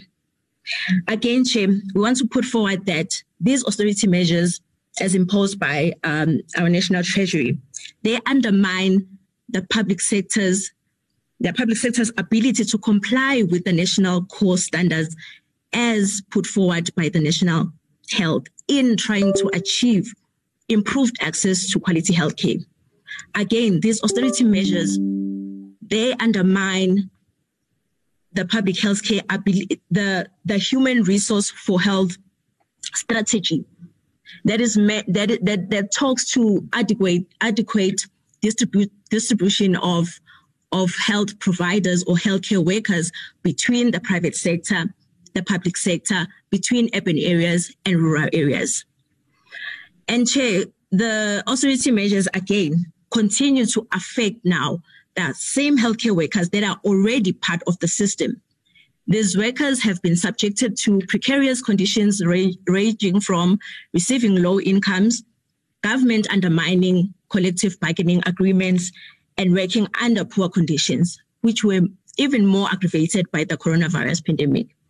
As things stand, Chair, we have temporary healthcare workers that were employed to assist with combating COVID-19 that are now potentially faced with unemployment, provided that their contracts are not renewed and or converted to being permanent. Chair, this equally becomes a strain or a constraint to the effective implementation of the NHI. While we're still on the issue of funding, Chair, reactionary interest groups that are opposed to the NHI, they argue that its implementation will be a burden to the already strained fiscals. As Nehal, we say this is just a tactic aims at maintaining the apartheid structural inequalities, privileges, and injustices that are still inherent in the healthcare system. The same groups, Chair, have failed to provide alternatives that will meet the fulfillment of the requirements of Section 27 of the Constitution. It was really sad yesterday to hear from AfriForum saying that another alternative to the NHI is for us to expand the medical aid market so that we create competition in the market, and then that will drive down prices. Then everyone can afford to have a medical aid and have access to quality healthcare. This just shows that there are people who still don't understand that we have people in South Africa that still go to bed without food. We still have people that can't afford a loaf of bread. We have people with zero income. Those people will never be able to afford any medical aid, no matter how much that medical aid can cost, because they've never had any access to any income. So we believe that the NHI is the only policy towards achieving universal health coverage, whether you have access to money or not. So to go back, Chair, on National Treasury, despite the commitment that government has made to the development plan, the NDP, which calls for universal health care through the NHI, and despite the NHI bill being passed, and the National Treasury has listed the NHI as a spending risk in terms of the medium-term risk framework. Yet, Chair, as my General Secretary has alluded, National Treasury is willing to forgo up to 60 billion, or which was 57 billion of tax subsidies for medical aid scheme members. Chair, as Nehau, we condemn this. And we say that since National Treasury has made this decision to cut spending on health, we therefore call for the end of medical aid scheme tax rebate and have the money or the funds earmarked towards the implementation of the NHI. The main reason, again, Chair, why we are against the tax rebate is that we believe that if an individual decides to purchase a medical aid insurance, then they make that decision because they can afford it. And so they shouldn't be provided with an incentive in the form of a tax rebate. Again, Chair, we have people in the townships, rural areas with no medical aid, have never had access to medical aid, have been using out of pocket when visiting a doctor. And there is no incentive that is afforded to them. Instead, they have to pay VAT. This is just another clear picture of the inequalities that the underprivileged are subjected to. Chair, I'm going to now talk to the structural reorganization that is envisaged in the bill, which pertains to the NHI fund that is publicly administered. I will talk more to that when I talk to the private sector. Then also pertaining to the future of role of provinces, tertiary institutions being provided with autonomous powers, and the creation of the contracting unit for primary health care, which is also shortly known as CAP. We support the restructuring and reorganization, but we want to put forward that any structural reorganization and reconfiguration of any organ of government should not deviate from the philosophy of providing a public good. Any structural change should not in any way distract negatively on the terms and conditions of employment of the workers. Workers must remain part of the public service, and the organs of the state must remain within the state, including the CAP. I will talk to the NHI fund on when I go to the slide on the private sector and how we support it being the single purchaser of healthcare services. Then now, Chair, then I go through the private sector, which is assumed or known to have the best quality healthcare or provides the best quality healthcare. The same private healthcare sector in South Africa, it is characterized by high and rising cost of healthcare and medical aid schemes. High and rising cost of healthcare and medical aid schemes. This has been proven in the Competition Commission on Healthcare Market Inquiry. Again, during the health market inquiry, WHO made an indication that our private healthcare in South Africa, the prices are on par with the prices of countries with higher GDP levels. These include the United Kingdom, Germany, and France. Our private healthcare is dominated by the oligopolies and also known as the big three providers. That's Netcare, Mediclinic, Life. These oligopolies, Chair, have created barriers to entry, thus preventing competition in the market by using tactics such as price fixing. Again, the World Health Organization continues to say that South Africa spends 41.8% of total health expenditure on private voluntary health insurance, which is more than any OECD country, while only caters to the 17% of the population. And again, this 17% of the population, some of it relies on the public health sector. I'll talk more on that. So it's only those with high income that can afford medical insurance in South Africa. And the same people that have medical insurance have been subjected to high rising pay out of pocket for their healthcare services in certain circumstances where it's either they've run out of funds from their medical aids or the medical aid doesn't cover those health services that that person requires at that point. Chair, according to the Council for Medical Aid Scheme, medical scheme members in 2014 paid out of pocket of 24 billion. That was in 2014. And this went up in 2015 to 27.2 billion. This is a lot of money that people are still paying from their own pocket while they have medical aid. Chair, I want to share just a short story of how the out-of-pocket payments have become a strain or a financial hardship to the people with medical aids. There's a popular doctor on social media that has been known for her good work in assisting her patients or the people that have always required her services. So she became popular on social media for the good work that she has been doing. Consulted and take a decision as members or as a consumer that sees once in 3 months. Can you please mute whoever is interrupting our meeting? Thank you, Chair. I'll continue. The doctor was then admitted for, she contracted COVID-19 and was admitted after a week of being sick she had to spend close to 6 weeks, which is 2 months, in hospital. In that 2 months, she then had difficulties in breathing, which required her to be under ventilation. Being under ventilation for this long period then put a strain on the family financially, as they had to pay for the services from their own pockets now. They then decided they will reach out to the public because the bill was getting too much and they couldn't afford it. They reached out to the public as the doctor was very much known on the public platforms that we have.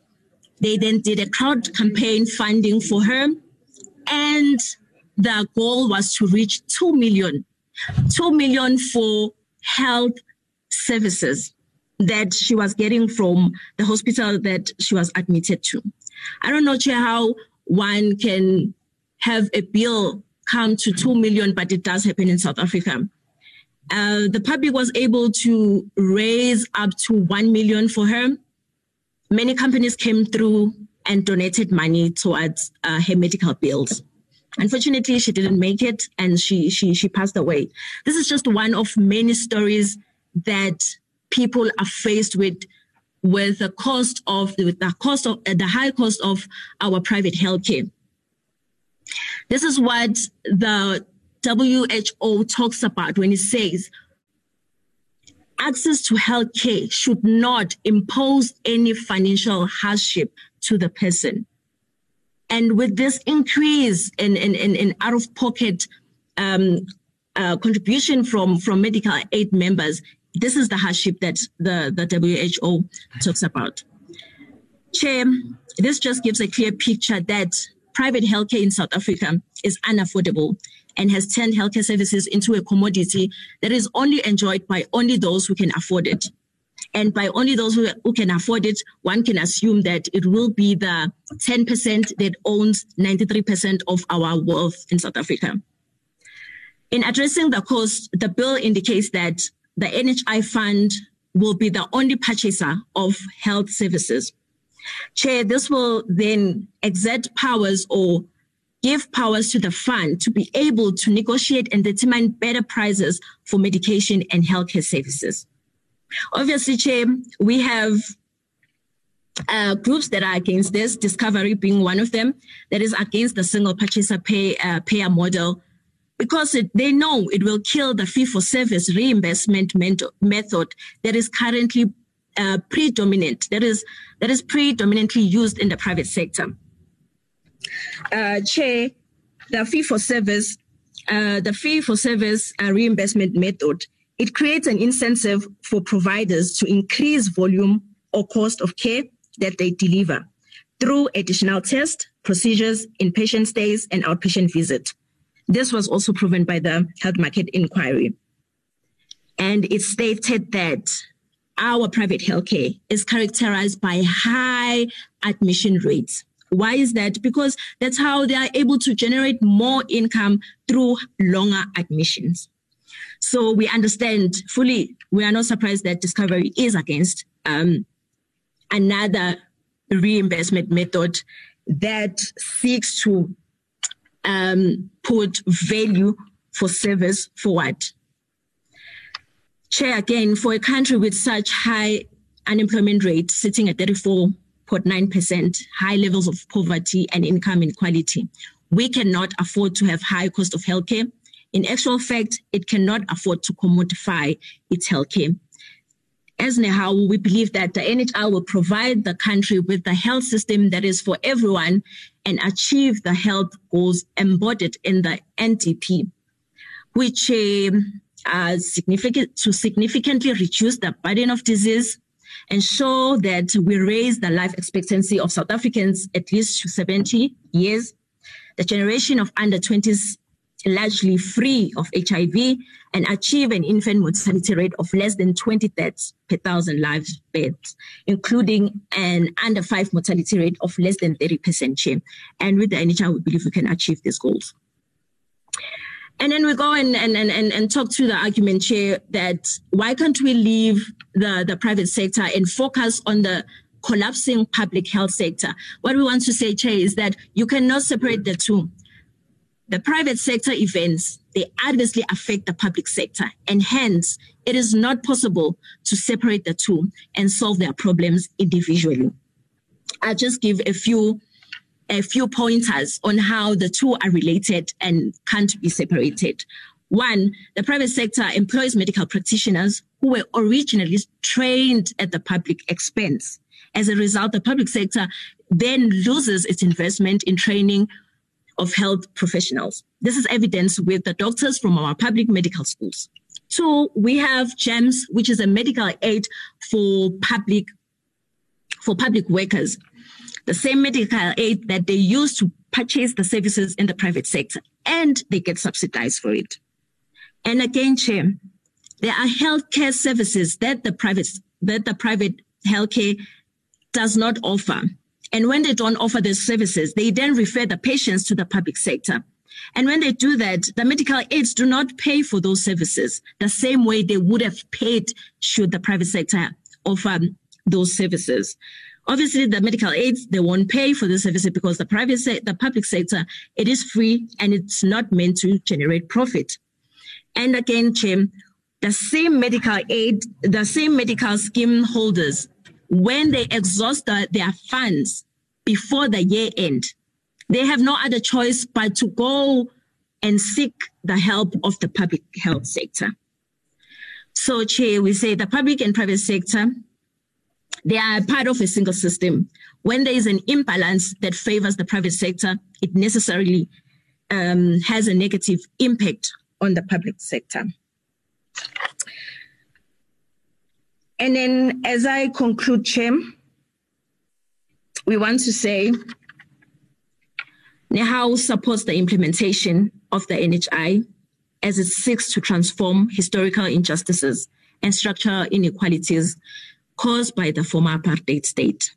The current state of the public health was transmitted to us from the past, hence we are duty bound to changing these conditions in a democratic society. Again, Chair, in order to strive to improve quality and equitable access to healthcare, the NHI will have to alter health staffing requirements.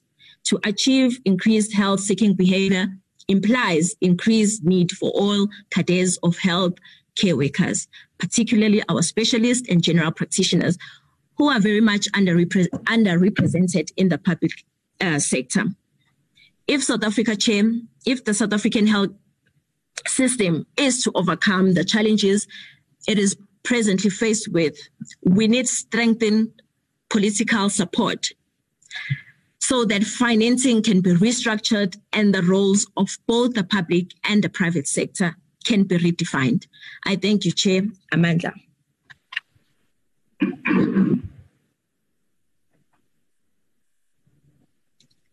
Showing your face. Thank you very much. Any other input from NEHAWU? Any other members of NEHAWU at this point in time? No, Chair.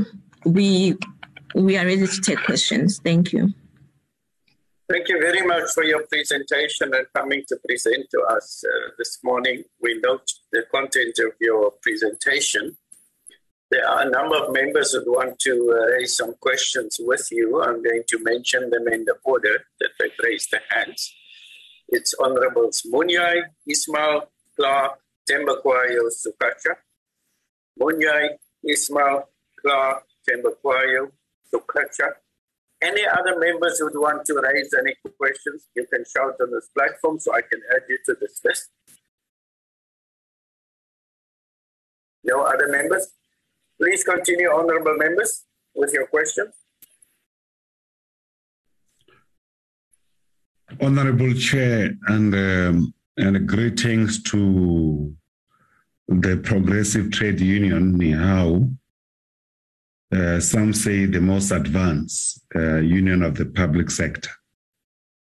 And I think, thank you very much indeed for your comprehensive, insightful inputs on the bill, which some of us, we got enlightened by something that we believe we don't know or we may not know.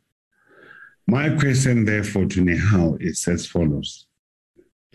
In Nehawu's comments regarding the need to appropriately ensure the distribution of health professionals across the health facilities, can they clarify or share some of their views how this could be done under the National Health Insurance? In the response, Nehawu should take into account the fact that under the internship and community service placement program, the refusal of some graduate to go and work in rural areas it's one of other major contributor to the lack of placement of the most graduate in rural facilities, of which majority of them falls within the public sector, and they are they are located mostly in rural areas. I would greatly appreciate Nehawu's views regarding the possible solution for such issues under the NHI. Nehawu also, this other question, Honorable Chair. Nehawu also made a view that South Africa is leveled with massive unemployment and inequality, which that one I fully agree. And also they raise the issues of the massive budget cut in healthcare and other social services. I think I'm in content with that because I serve here in Parliament in the Portfolio Committee on Health. So I know that fact. But now, there also argues that there are critics, or rather the detractors, who are opposed to NHI. What is their view? What is the alternative that they provide, these detractors? What their views they express that things to undermine this transformation? Of course, something to note, Chairperson, Honorable Chair, is that Nehawu argues that this is apartheid law that need a reform. For me, as a Democrat, and also respect the democratic breakthrough, if there's any other aspect of the legislation that seeks to segregate our people based on apartheid, which has been declared an enemy by the enemy of the people by the United Nations, therefore, I should not hesitate for advancement for that transformation. But of course, that should be based on the views, on the input of our people, or the presenters, amongst that being Nehawu. I want them to reflect who are those detractors and what do they say.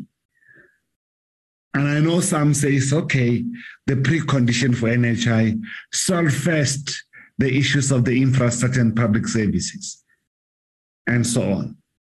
And yet they know the inequality that you have presented. What is your view around those critics?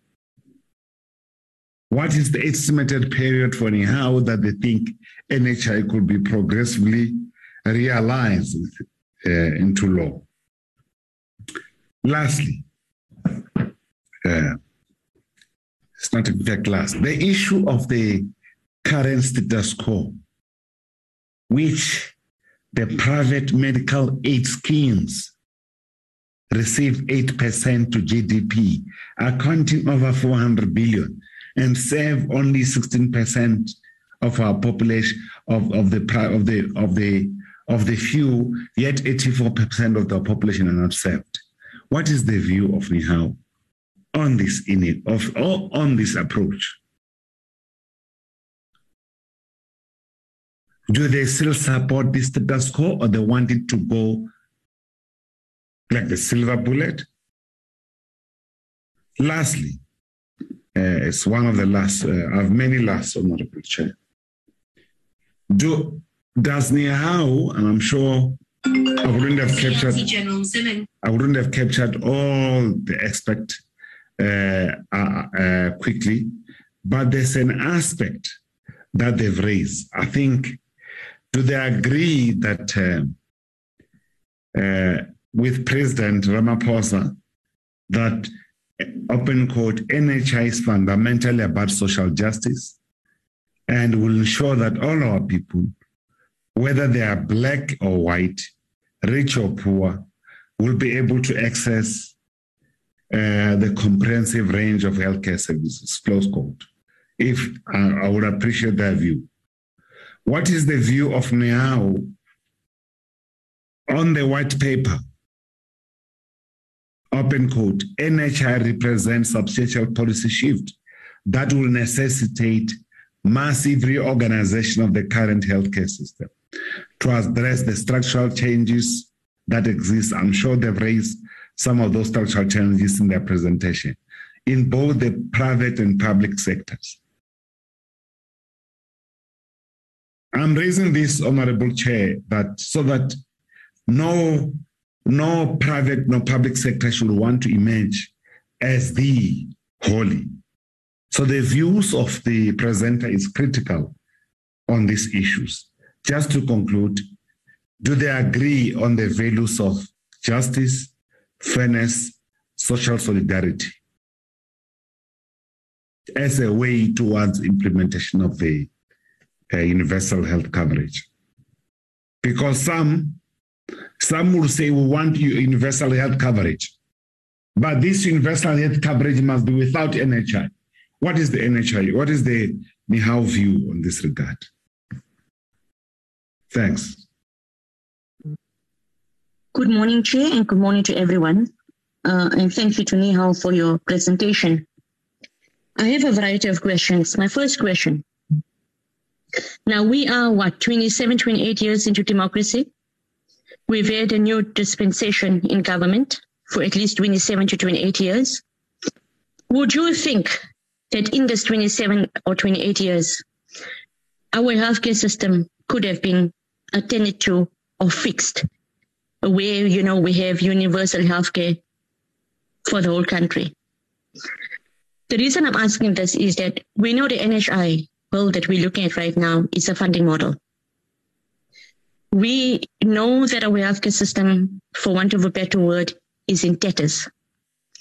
Now, we all look at NHI as a tool, as a means to provide quality healthcare to the country. But we also know that this NHI bill is actually a funding model. On the basis of that, I ask these questions. Your presentation mentions that you agree with the single purchaser and single buyer model. Now, what your submission does not take into consideration is the flaws in the implementation of our procurement laws. According to the PFMA and the National Treasury instruction to date, departments are meant to advertise tenders with details such as price, company name, award date, etc. In addition, the PFMA highlights that price is the first indicator that should be considered when awarding tenders. However, as we have clearly seen in the SIU report, tenders were awarded to companies that overcharged for products or services. Now, considering the flaws in implementing procurement rules and regulations, how do you actually foresee this as substantial and lowering of prices? How is the fund actually protected from ANC cadres seeking to fill their own pockets, as we have seen in the Digital Vibes scandal? What suggestions can you provide to protect the fund from political interference? My next question. Noting that NHI will be sourcing funds from taxes and the tax base in South Africa is relatively small. We all know that we have underprivileged. We all know that we have a major unemployment crisis in this country. Do you feel that the pool of taxes will be sufficient to carry the bill, since presently the private sector is in the forefront in assisting with health services to the country? My next question. Do you feel that while the private sector is complementing the private sector, the National Department of Health should concentrate on upgrading infrastructure? Do you actually think that we will access quality healthcare services if we don't first ensure that we increase the amount of healthcare workers and upgrade health infrastructure? We all know that we have a major issue with shortage of healthcare workers at all levels and in all provinces.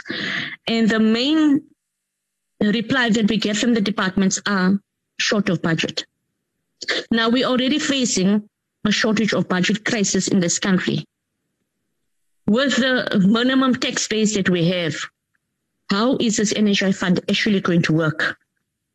My next question. Don't you think that the freedom of choice is, infringed? Or what I'm trying to say here is, don't you think the freedom of choice is infringing the right of choice, whether to choose a medical aid or not, to the masses of this country? So frankly, I'm asking you, is the bill, constitutionally aligned? Now, considering that the Office of Health Standards and Compliance presently can't manage to monitor even 20% of our health facilities, and the fact that health facilities need to reach certain compliance requirements under the NHI, we know primary health care at our clinics is core to most of our people in this country. Now, under the NHI, due to the fact that most of them, whether it be clinics or hospitals, will not meet NHI standards, don't you think that this will stifle or impact health service delivery to communities, which is really needed? My next question. Under the bill's current governance and organizational structure, do you recommend the private sector be included on the board to improve the accountability and legitimacy of the board? Do you recommend Parliament oversight to mitigate the threat of corruption? My next question. Do you feel that the bill will stifle innovation in the healthcare sector? And do you feel the access to top-up cover will actually assist in covering the extras? The extras like for chronic patients? Won't we have more fatalities? Because by the time we have those referral letters, we may just lose, a lot of people before they can get efficient and sufficient health care. Now, we already know that of at least 104 billion rand in medical negligence claims currently.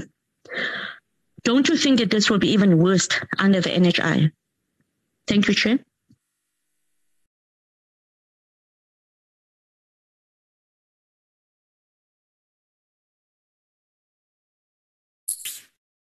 Honourable Clark. Thank you, Chair. I've just got a few questions I would like to ask. One is, would you say that within the South African context, our infrastructure is equal to the benchmarking of other countries internationally in terms of NHI, where internationally it's been implemented? Two, what is your view in terms of the contributions of the private healthcare system to the economy of this country? And how would you resolve the jobs that will be lost within the private healthcare system if it no longer would exist within the marketplace? Three, I've just been reading this morning again where, for example, the Edenvale Hospital hasn't paid security officers, their cleaners, etc. for the past 3 months. Do you think this kind of practice under the NHI health system would be mitigated? Because we often hear of healthcare workers not being paid on time for months on end. Do you believe that the NHI would be able to mitigate this kind of practice that happens often throughout the country? And do you think that if VAT had to be increased, for example, to fund the NHI, how would that have an implication on the poor of the poorest, considering the high cost of living costs we have to contend with in this country at the moment? For example, food prices, interest rates that have just gone up again, in terms of fuel prices, transport that's gone up, electricity that they're now wanting to put up another 20%. If we had to put taxes up, and particularly there's a talk about increasing VAT, that is going to have a devastating consequences on the poor of the poor in our country. Thank you.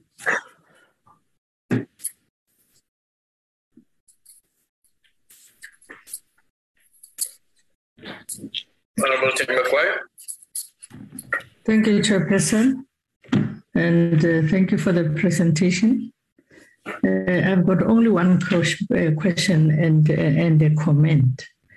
And the question is based on the more temporal healthcare workers during the COVID-19 period to date, with reference to the 2,900 health workers in the Eastern Cape who have lost their jobs as we are speaking, and they are still making use of whatever revenue is available to help them get their jobs back. What is NEHAWU's view on this issue and other related issues in other provinces, and which applaudable intervention can you provide? And a comment is based on the information that was given on reactionary groups. And then to say, I don't think you need to inform us on the opinions of the reactionary groups, because they all had their opportunity to come and present before this committee, and they were treated equally. So what you were supposed to do was just present your own views on the NHI bill and stop there. Thank you. Thank you very much, Honorable Chairperson. Let me thank Comrade Zola and his whole army of comrades, and most particularly Comrade Mbele for a very good presentation. As I said to the previous presenters from COSATU and from the South African Communist Party, I want to repeat and say that your presentation is very progressive and talks to the poor of this country. I'm therefore going to ask you this same question that I asked COSATU and the South African Communist Party. What is NEHAWU's response to those who are opposed to the bill, in particular, and the NHI principle in general? Like what we have heard yesterday from AfriForum, and I think some weeks ago or last year from one professor, I just forget the name of the professor, that they will take government and this parliament to the Constitutional Court. Because according to them, this bill, when it becomes law, will not pass the constitutional muster. How does NEHAWU take these threats? How will you and your members respond to these threats of going to block this noble cause, the cause of ensuring that the poor of this country have got access to quality and affordable health care like them, the rich ones? Of course, we live in a democratic dispensation which your organization played a crucial role to achieve. Everyone is free to go to court, including them. But now these noble causes are threatened in this way. What do you say in this regard as NEHAWU? Then, Honorable Chairperson, my second question will be NEHAWU has raised grave concerns about austerity measures that the National Treasury has imposed on the healthcare sector and the provision of public goods. What is NEHAWU's proposal on protecting the funding that will be coming from the General Revenue Fund into the National Health Insurance Fund? Would NEHAWU support earmarking if the would NEHAWU support earmarking if the NHI budget, please, elaborate on this. Thank you very much, Chair. Thank you very much. Sorry, thank you very much, Chair. I just have one question. What is the position on NHI contracting with the for-profit private providers to deliver services to be funded by the NHI fund? Thank you.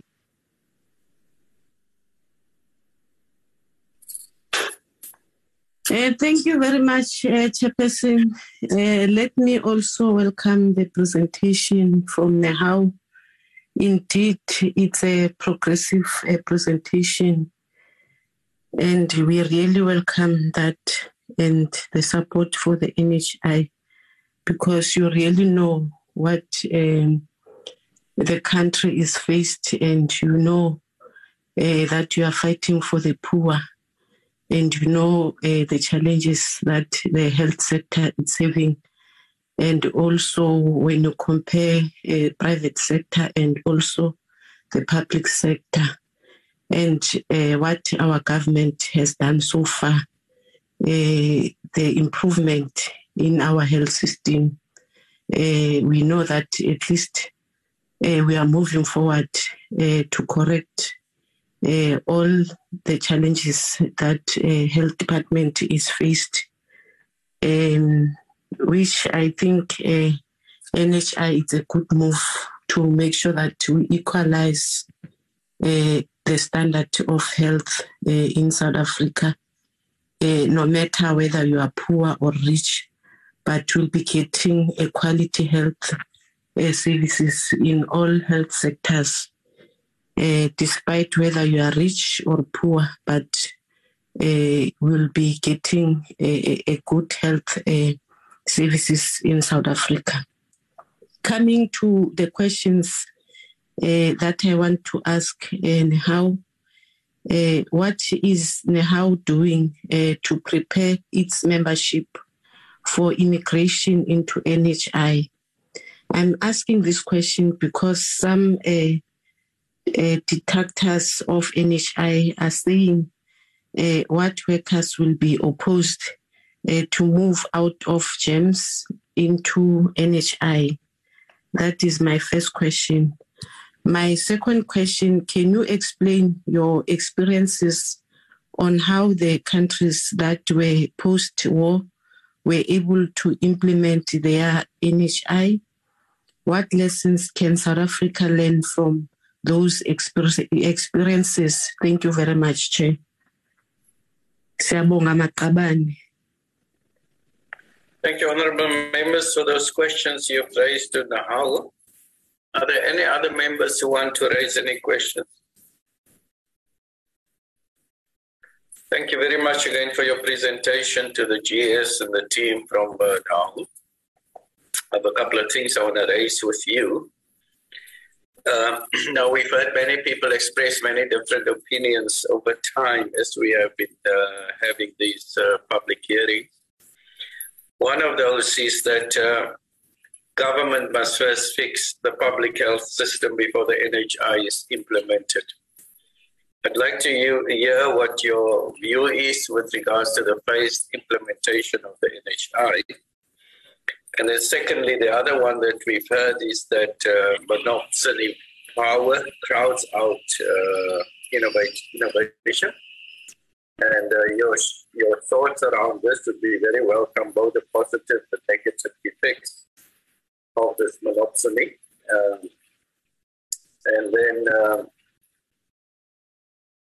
your view also on the medical scheme providing parallel cover, meaning a sense of providing complementary cover. What's your view on medical scheme providing substitutive cover? And then very lastly, in your presentation, you say you've produced position papers on the NHI based on international benchmarking. What advice will you give to this portfolio committee on the obstacles to look out for of the country as we are about to achieve, wishing to achieve a single strategic purchase that will avoid fragmentation? Thank you very much. Those are all the questions raised to you. you might proceed to provide some answers to those concerns raised by the members. Thank you. Yeah, Chairperson. Thank you very much.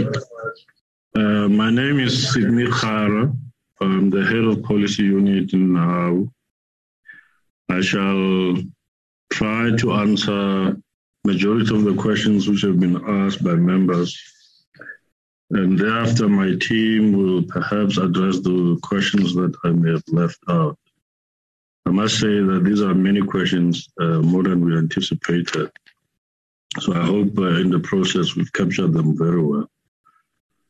I think the first question was about the challenges with regard to the deployment of interns in rural areas, in that they are refusing, as it was said, graduates are refusing to work in those parts of the country.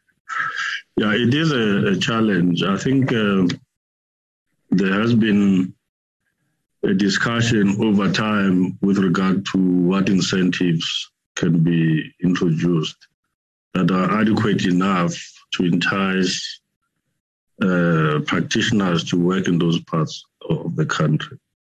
But I also think it's an issue of the philosophy of the medical health. In other countries, notably in Cuba, inherent in the philosophy of the medicine or the education on healthcare is emphasizing actually starting and addressing in those remote, underprivileged areas. Whereas in our context, we know the hospice-centric model, the biomedical model we have in the South African context, which really create the orientation away from the underprivileged areas. So it's a long-term challenge we have, but I do think that with adequate training, sufficient graduating of practitioners, others may be able to decide to work in those parts. But we admit it's not an easy task because it's voluntary after all. There was a question about our views on austerity. Yeah, we've raised this consistently in the extent that it is really undermining progress that we can make in implementing the NHI.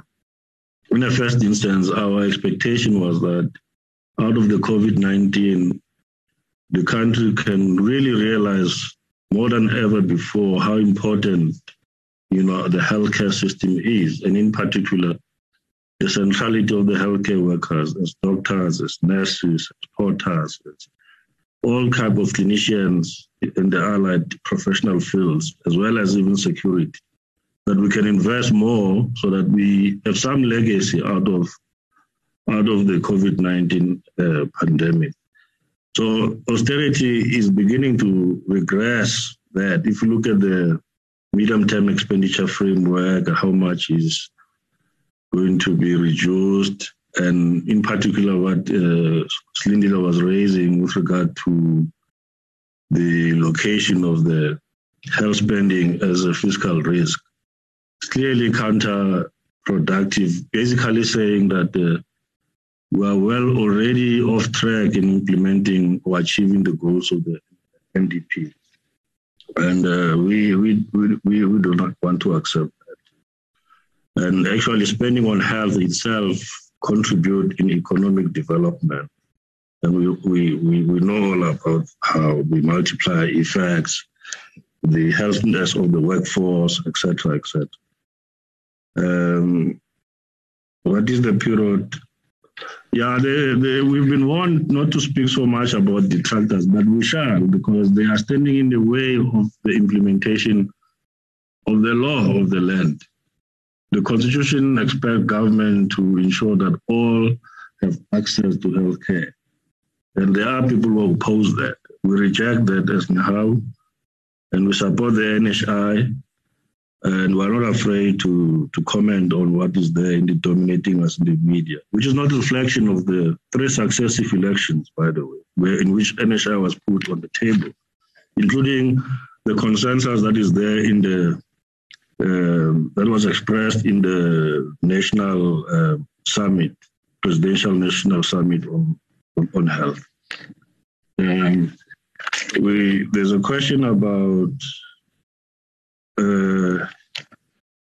the 400 billion that is spent in the private sector. What is the view of now? Yeah, imagine the 16% of the population, around 9 million or so, if it was one country where it spends this amount of money on healthcare, but at the same time manifesting the kind of health outcomes we have, even for people who are using the private health industry. This is a massive waste of resources, massive amounts of inefficiencies and failures, frankly. It's also because we mimic the United States health system. And you can also see that the United States is very low in the international comparison of performance of the health system in relation to the OECD countries in terms of health outcomes. So, in fact, if anything, what you find, and I'll advise the members to go read, especially those who speak about the private sector as if it's a good health system. They must just read the report of the Competition Commission. What it says about the inefficiencies in the health system there, in the private health system.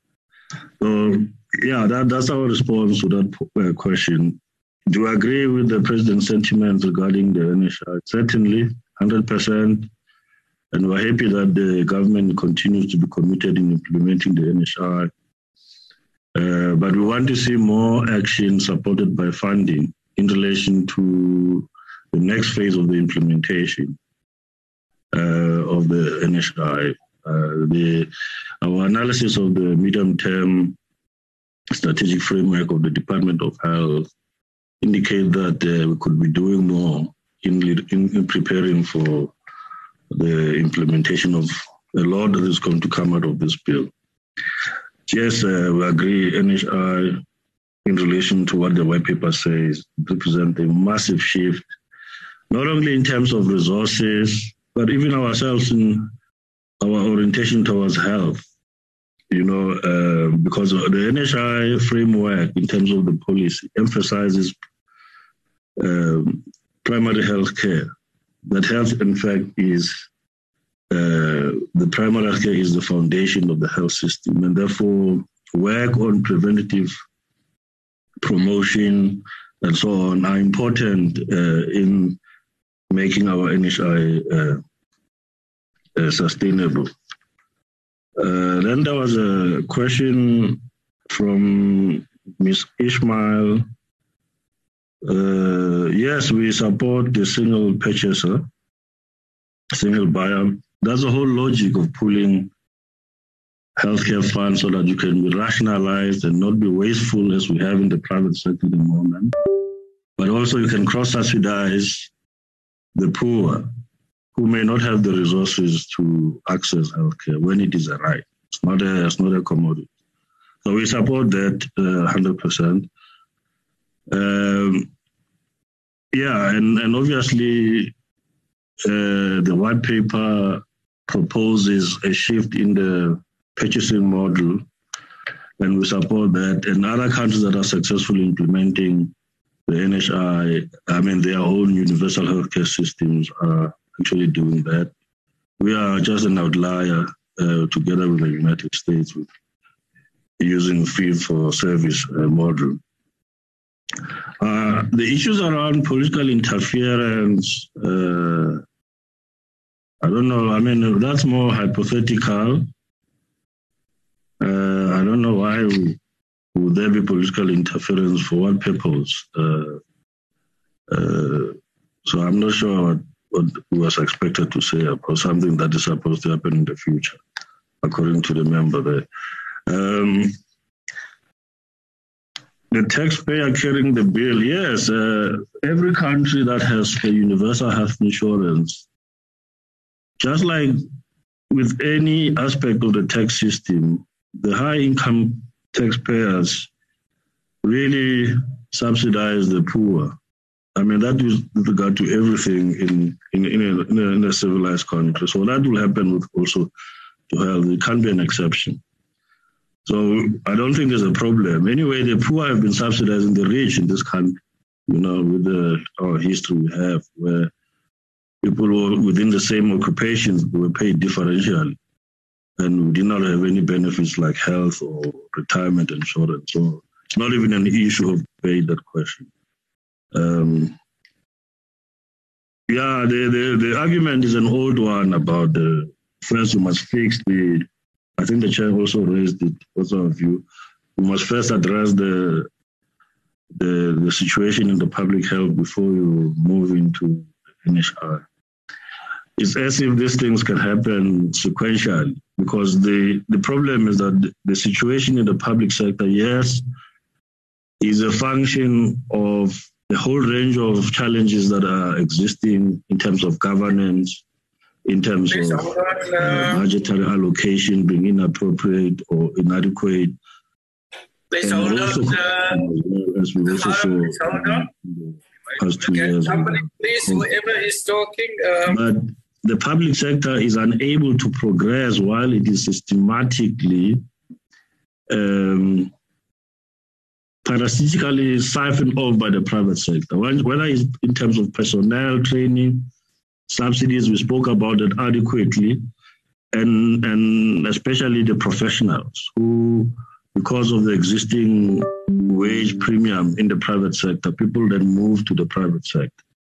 So you have to be able to address all of this at the same time, because pooling the resources of health into one pot, the NHI fund, creates a platform for you to be able to do that in an integrated way. And I think many people also would welcome that, who are currently using the private sector, see the improvement over time in public health, so that they can choose to rather use their public health hospitals nearby, especially in the townships and rural areas. The question of freedom of choice is very abstract. It's not about freedom. You can only have access freedom if you have the means to do that. So when you say freedom of choice, you're talking about those who have the means to exercise that freedom. Whereas the makers of our constitution understood that not everyone will have access, and therefore the state must do something to address that, so that they can actually have the fullest expression of the freedoms of the country. So I don't think we can talk about freedom of choice in that limited way, where it's only for public information. Unlike the member, I don't think I agree that the private sector is accountable, is corruption-free. If you just have to look at what has transpired in the commissions, on the commission, is the state corruption linked to private sector? I don't know what we're talking about, accountability in the private sector. If you read the report of the Competition Commission on the health market inquiry, gross violation with regard to collusion of the private sector players and how they abuse the sick, as we say in our submission. So let's not live in a different world from what we are experiencing in our country. There has to be accountability in the NHI fund. If a board is created, because in the white paper it was a commission, but if it's a board, it must be also accountable, but broadly representative of sectors. And as we say in our submission, including expertise around labor relations. Then there were questions about international benchmarking. I mean, there are many countries that have been making progressive shift to the universal health coverage, including in the African continent that we are noting in Ghana, but they've been Thailand and in the recent past, and some strides in Brazil and so on. So these are successful countries, and the world is united, as you can see with the resolution of the WHO in their assembly. The majority of countries favor universal health coverage. Hence the UN the sustainable goals that they've outlined for most countries. And we don't think that there will be any job losses. I think there should be, instead, if you create the NHI, there will be more employment in the public sector, because currently we have a whole range of different types of vacancies because of limited resources that are diverted to the private sector. We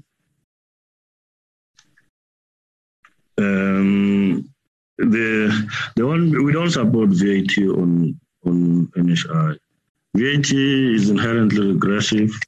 That won't be able to shift the structure of our tax system in a way that enhances access for the people.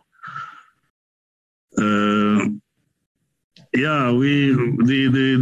member, I think Dr. Tembakwayo spoke about the situation of temporary workers in the Eastern Cape. Our union has been actively engaging with the department on that. We are of the view that actually these workers were employed not because they were additional, but actually there were already gaps or vacancies that needed people to fill them in. So it's unfortunate that the Treasury is committed to this view that there should not be any permanent commitments outside the fiscal framework, which is why we have a problem of that nature. And in fact, we may have a problem going forward in other provinces. But our view is also that we were able to raise funds recently, obtain a loan on favorable terms on the basis that it will help with our recovery of the health system and economic and the economy. And these are some of the interventions government should be able to use the money for that people. Because we're still under the state of disaster, and we couldn't be sharing jobs when there's a possibility of still other waves of the pandemic. Then there was our view on those who are opposing the bill. I mean, we've been working on the NHI campaign for some time now, and generally the views, we understand them, but they are stale views generally. So I said that before, that we're not afraid to express our views on the detractors of the NHI. And how proposal on protecting the fund does now support earmarking NHI for. Yeah, this is a more difficult question. I think, to be fair, I think the reality is that the Treasury is vehemently opposed to earmarking in terms of the budget allocations. But the question is about commitment. If government has a clear strategic commitment and a plan to implement the NHI, that would mean the plan is supported by the funds that are made, allocated, or if you like, are earmarked in a way. So I think for us, it's not whether or not the earmark is the issue. Is whether there's a commitment and backing that commitment with a plan and making funds available. What is NAHAWU doing in preparing membership and workers who would like to remain in GEMS? That's a question by member Ms. Keller. We've been working on for some time now, especially amongst our members with education, within the limits of our resources. I think we've had NHI almost in every regional, provincial congress or workshops we've had, including even our participation in the parliamentary hearings in provinces. We often involve our members. I think it is true that there is a section of the public service workers that is skeptical about the NHI, only because also in the general public, many people do not understand that South Africa actually is strange in the world with what we have, with so many expenditure in private health and with the medical schemes we have. So I think if there would be more great strides shown in the implementation of the NHI and people beginning to see the benefits, more and more people would move or change their opinion. But the NHI is not an option. You can opt out once the fund has been established, but you then have to lose out on the benefits of being in a common pool. So over time, people will realize the benefits of the NHI as opposed to the current system, because we can actually compare countries that have universal health coverage and those that do not, and see the difference that it makes. But yeah, it's a challenge in educating workers in our sector, but also in the public in general. The post-war experience, how can SA succeed? Our emphasis here is a lot of countries, especially in Europe, but also elsewhere, were able, on the ashes of the war, to rebuild, and they used spending on health, in establishing infrastructure, in training personnel, in developing health industry, in terms of devices and pharmaceuticals, to rebuild their economies. And we can also be able to do that in South Africa. I think there are pioneering countries that across the board you'd find the whole populations are proud about the achievements from that period, notably Britain, but also other countries in mainland Europe. We can also follow that, but as I indicate that there are other countries in the global south that are doing the same that we can also follow. Obviously, every country, approaches universal health coverage from its own particularities and experiences and challenges. And we have our particularities more so in South Africa that we have to take into account to be able to succeed. But we certainly have the potential to succeed. There's no question about that. Then the chairperson asked about government. Oh yeah, we responded to that question about fix the public first and so on. Monopoly power of the fund crowding out innovation. I'm not sure about that. I don't see how the innovation spoken about would then be universally applicable to people without access in the current arrangement of medical schemes. I mean, the criteria of any alternative that is being proposed, or for those who are rejecting the NHI, must understand, if they are going to oppose the NHI, their alternative must provide an answer on the question of how to achieve universal health coverage, how to meet the constitutional requirement. Then I don't think maintaining the current multiple schemes that deprive us of an opportunity to transform the health system would lead to innovation in a specific way. I'm not sure how that works in the context of universal health coverage. We can't stop implementing the NHI just because we think that there are certain innovations that we can miss out that only benefits a few people in the country. That doesn't make sense. I've indicated that the NHI is going to be a common pool for the entirety of the nation, compulsory. But the white paper does provide for people, if they so choose, to opt out, but at their own cost. So I think we cannot have multiple funds existing anymore in the party. And even that has been shown to be unsustainable, as there's been a lot of consolidation and others have been closing over time since the 1990s.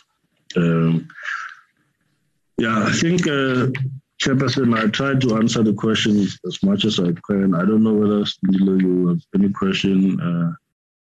If GS and Comrade Tengo also want to add, they would do so, Chairperson. But from our side, thank you very much indeed. Thanks. Any other responses from your team? Thank you, Chair. Just on 3 questions. I must say this, it would have been a good thing to engage with you if we had time. But because we're working within the constraints of time, I will be short and deal with these issues. The first issue is attracting health practitioners in rural areas. 2 things that we want to raise for consideration by the committee, or portfolio committee, yes. That one, there are lessons to learn from and improve from those lessons. For instance, there is a model used by education to attract teachers in those areas.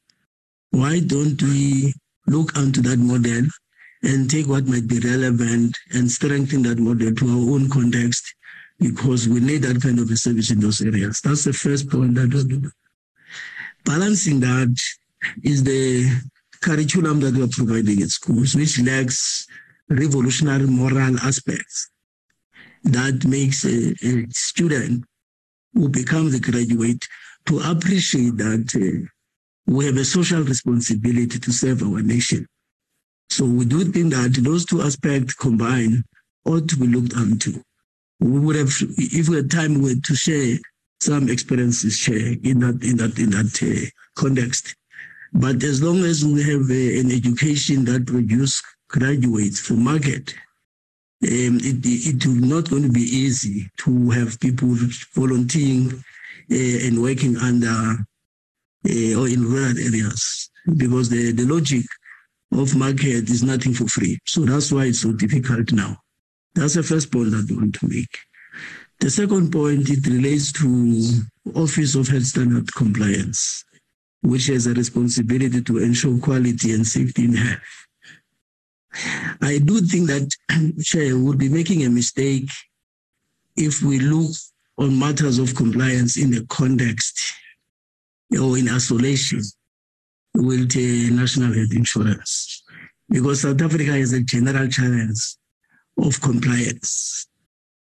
For instance, the institution of lawmakers, in this case Parliament, also is a culprit in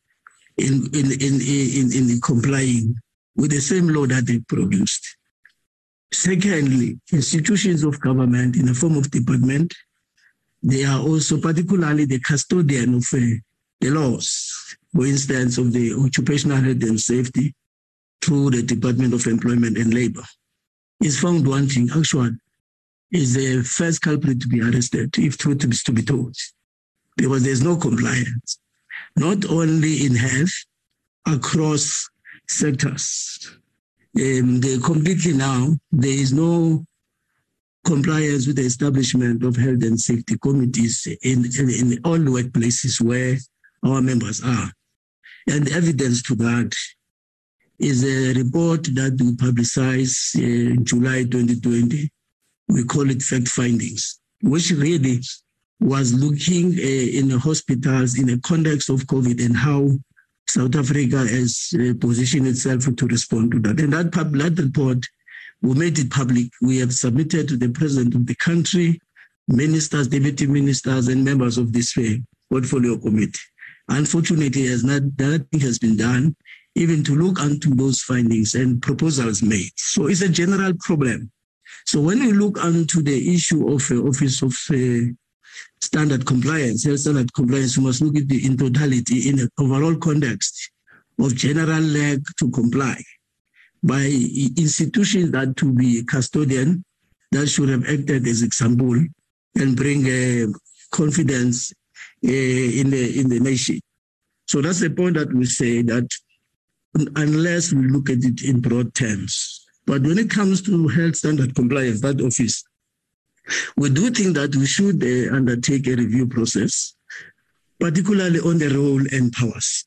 Because if you give an office, if you give an office a limited powers on compliance, you might not achieve what you have set for yourself.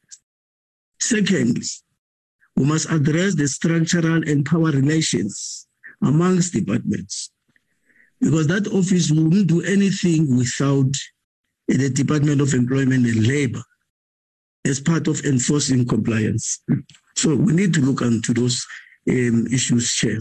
The third point, Chair, our members, in that question, what are we expecting to do or expected to do? Our members, as I said earlier on, are more ready to defend the NHI at all costs.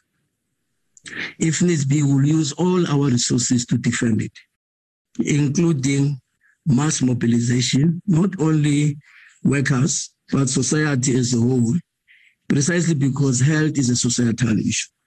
We're more than prepared to do so, using our resources, our personnel to mobilize society to defend, because that's what we understood as NEHAWU as a real component of what we called a second phase of our transition. Introducing national health insurance or having it speaks to that second phase of our transition.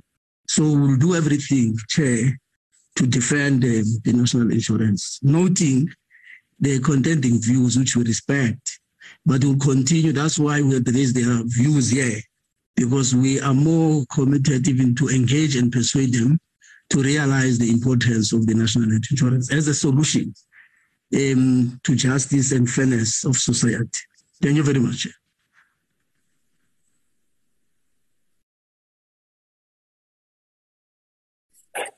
Thank you very much. Anyone else from your team, General Secretary? No one? Chair, there was a question about the question of how to address the provincial disparities in terms of the healthcare workers. Yeah, we didn't answer that question, but we know that it's part of how the human resource for health strategy, which has been recently adopted, seeks to address in terms of how the training and allocation of resources will also respond to the disparities as they exist in different provinces. But provinces also are affected by that question about the tendency of, practitioners or graduates not wanting to work in rural areas. I think that we think that the human resource for health has an intent to address that particularly well. My last point is that we note and we're quite surprised that nobody has asked us a question about the Competition Commission report in relation to the private sector, but also about the tax expenditure subsidies that deprive majority of our people access to those subsidies. Thanks, nonetheless, Chairperson.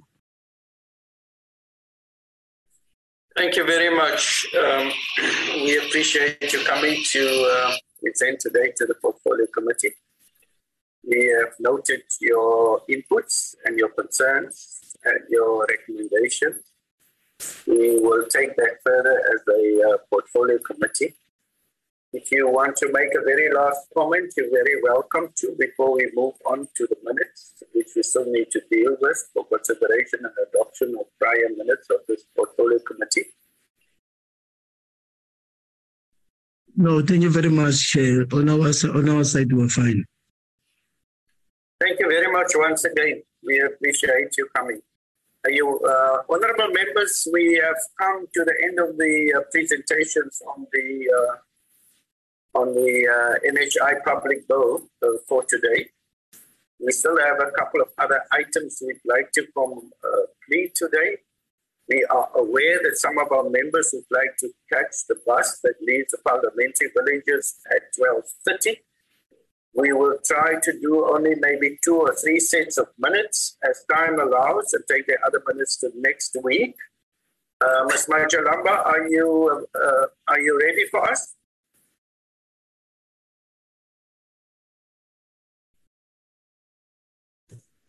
Yes, Chair, I'm ready. We'll first start with the minutes of the 25th of January. Thank you, Chair. Thank you very much. Honourable members, you have received these minutes and it's been forwarded to all of us. Hopefully you would have had a look at it and we'd be able to move through these very fast.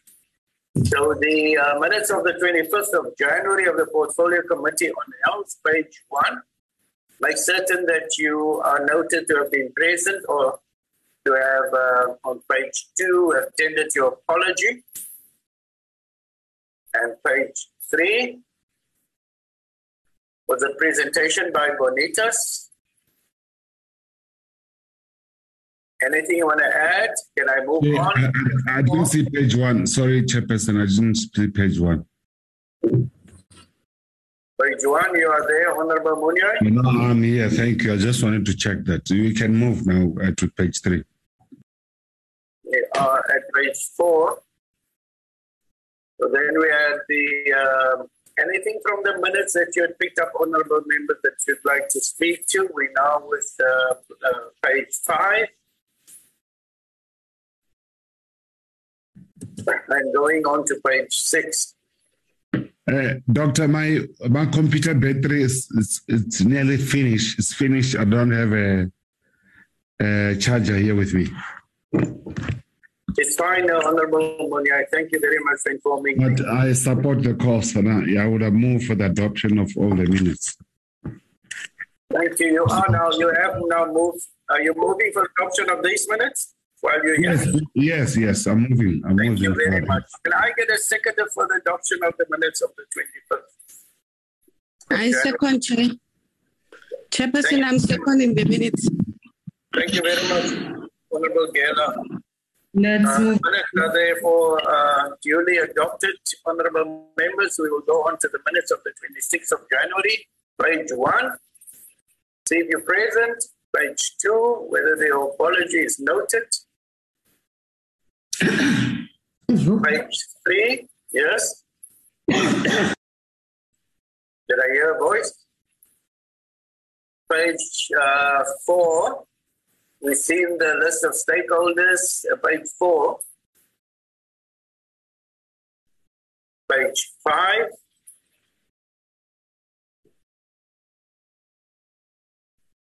Page 6. Page 7.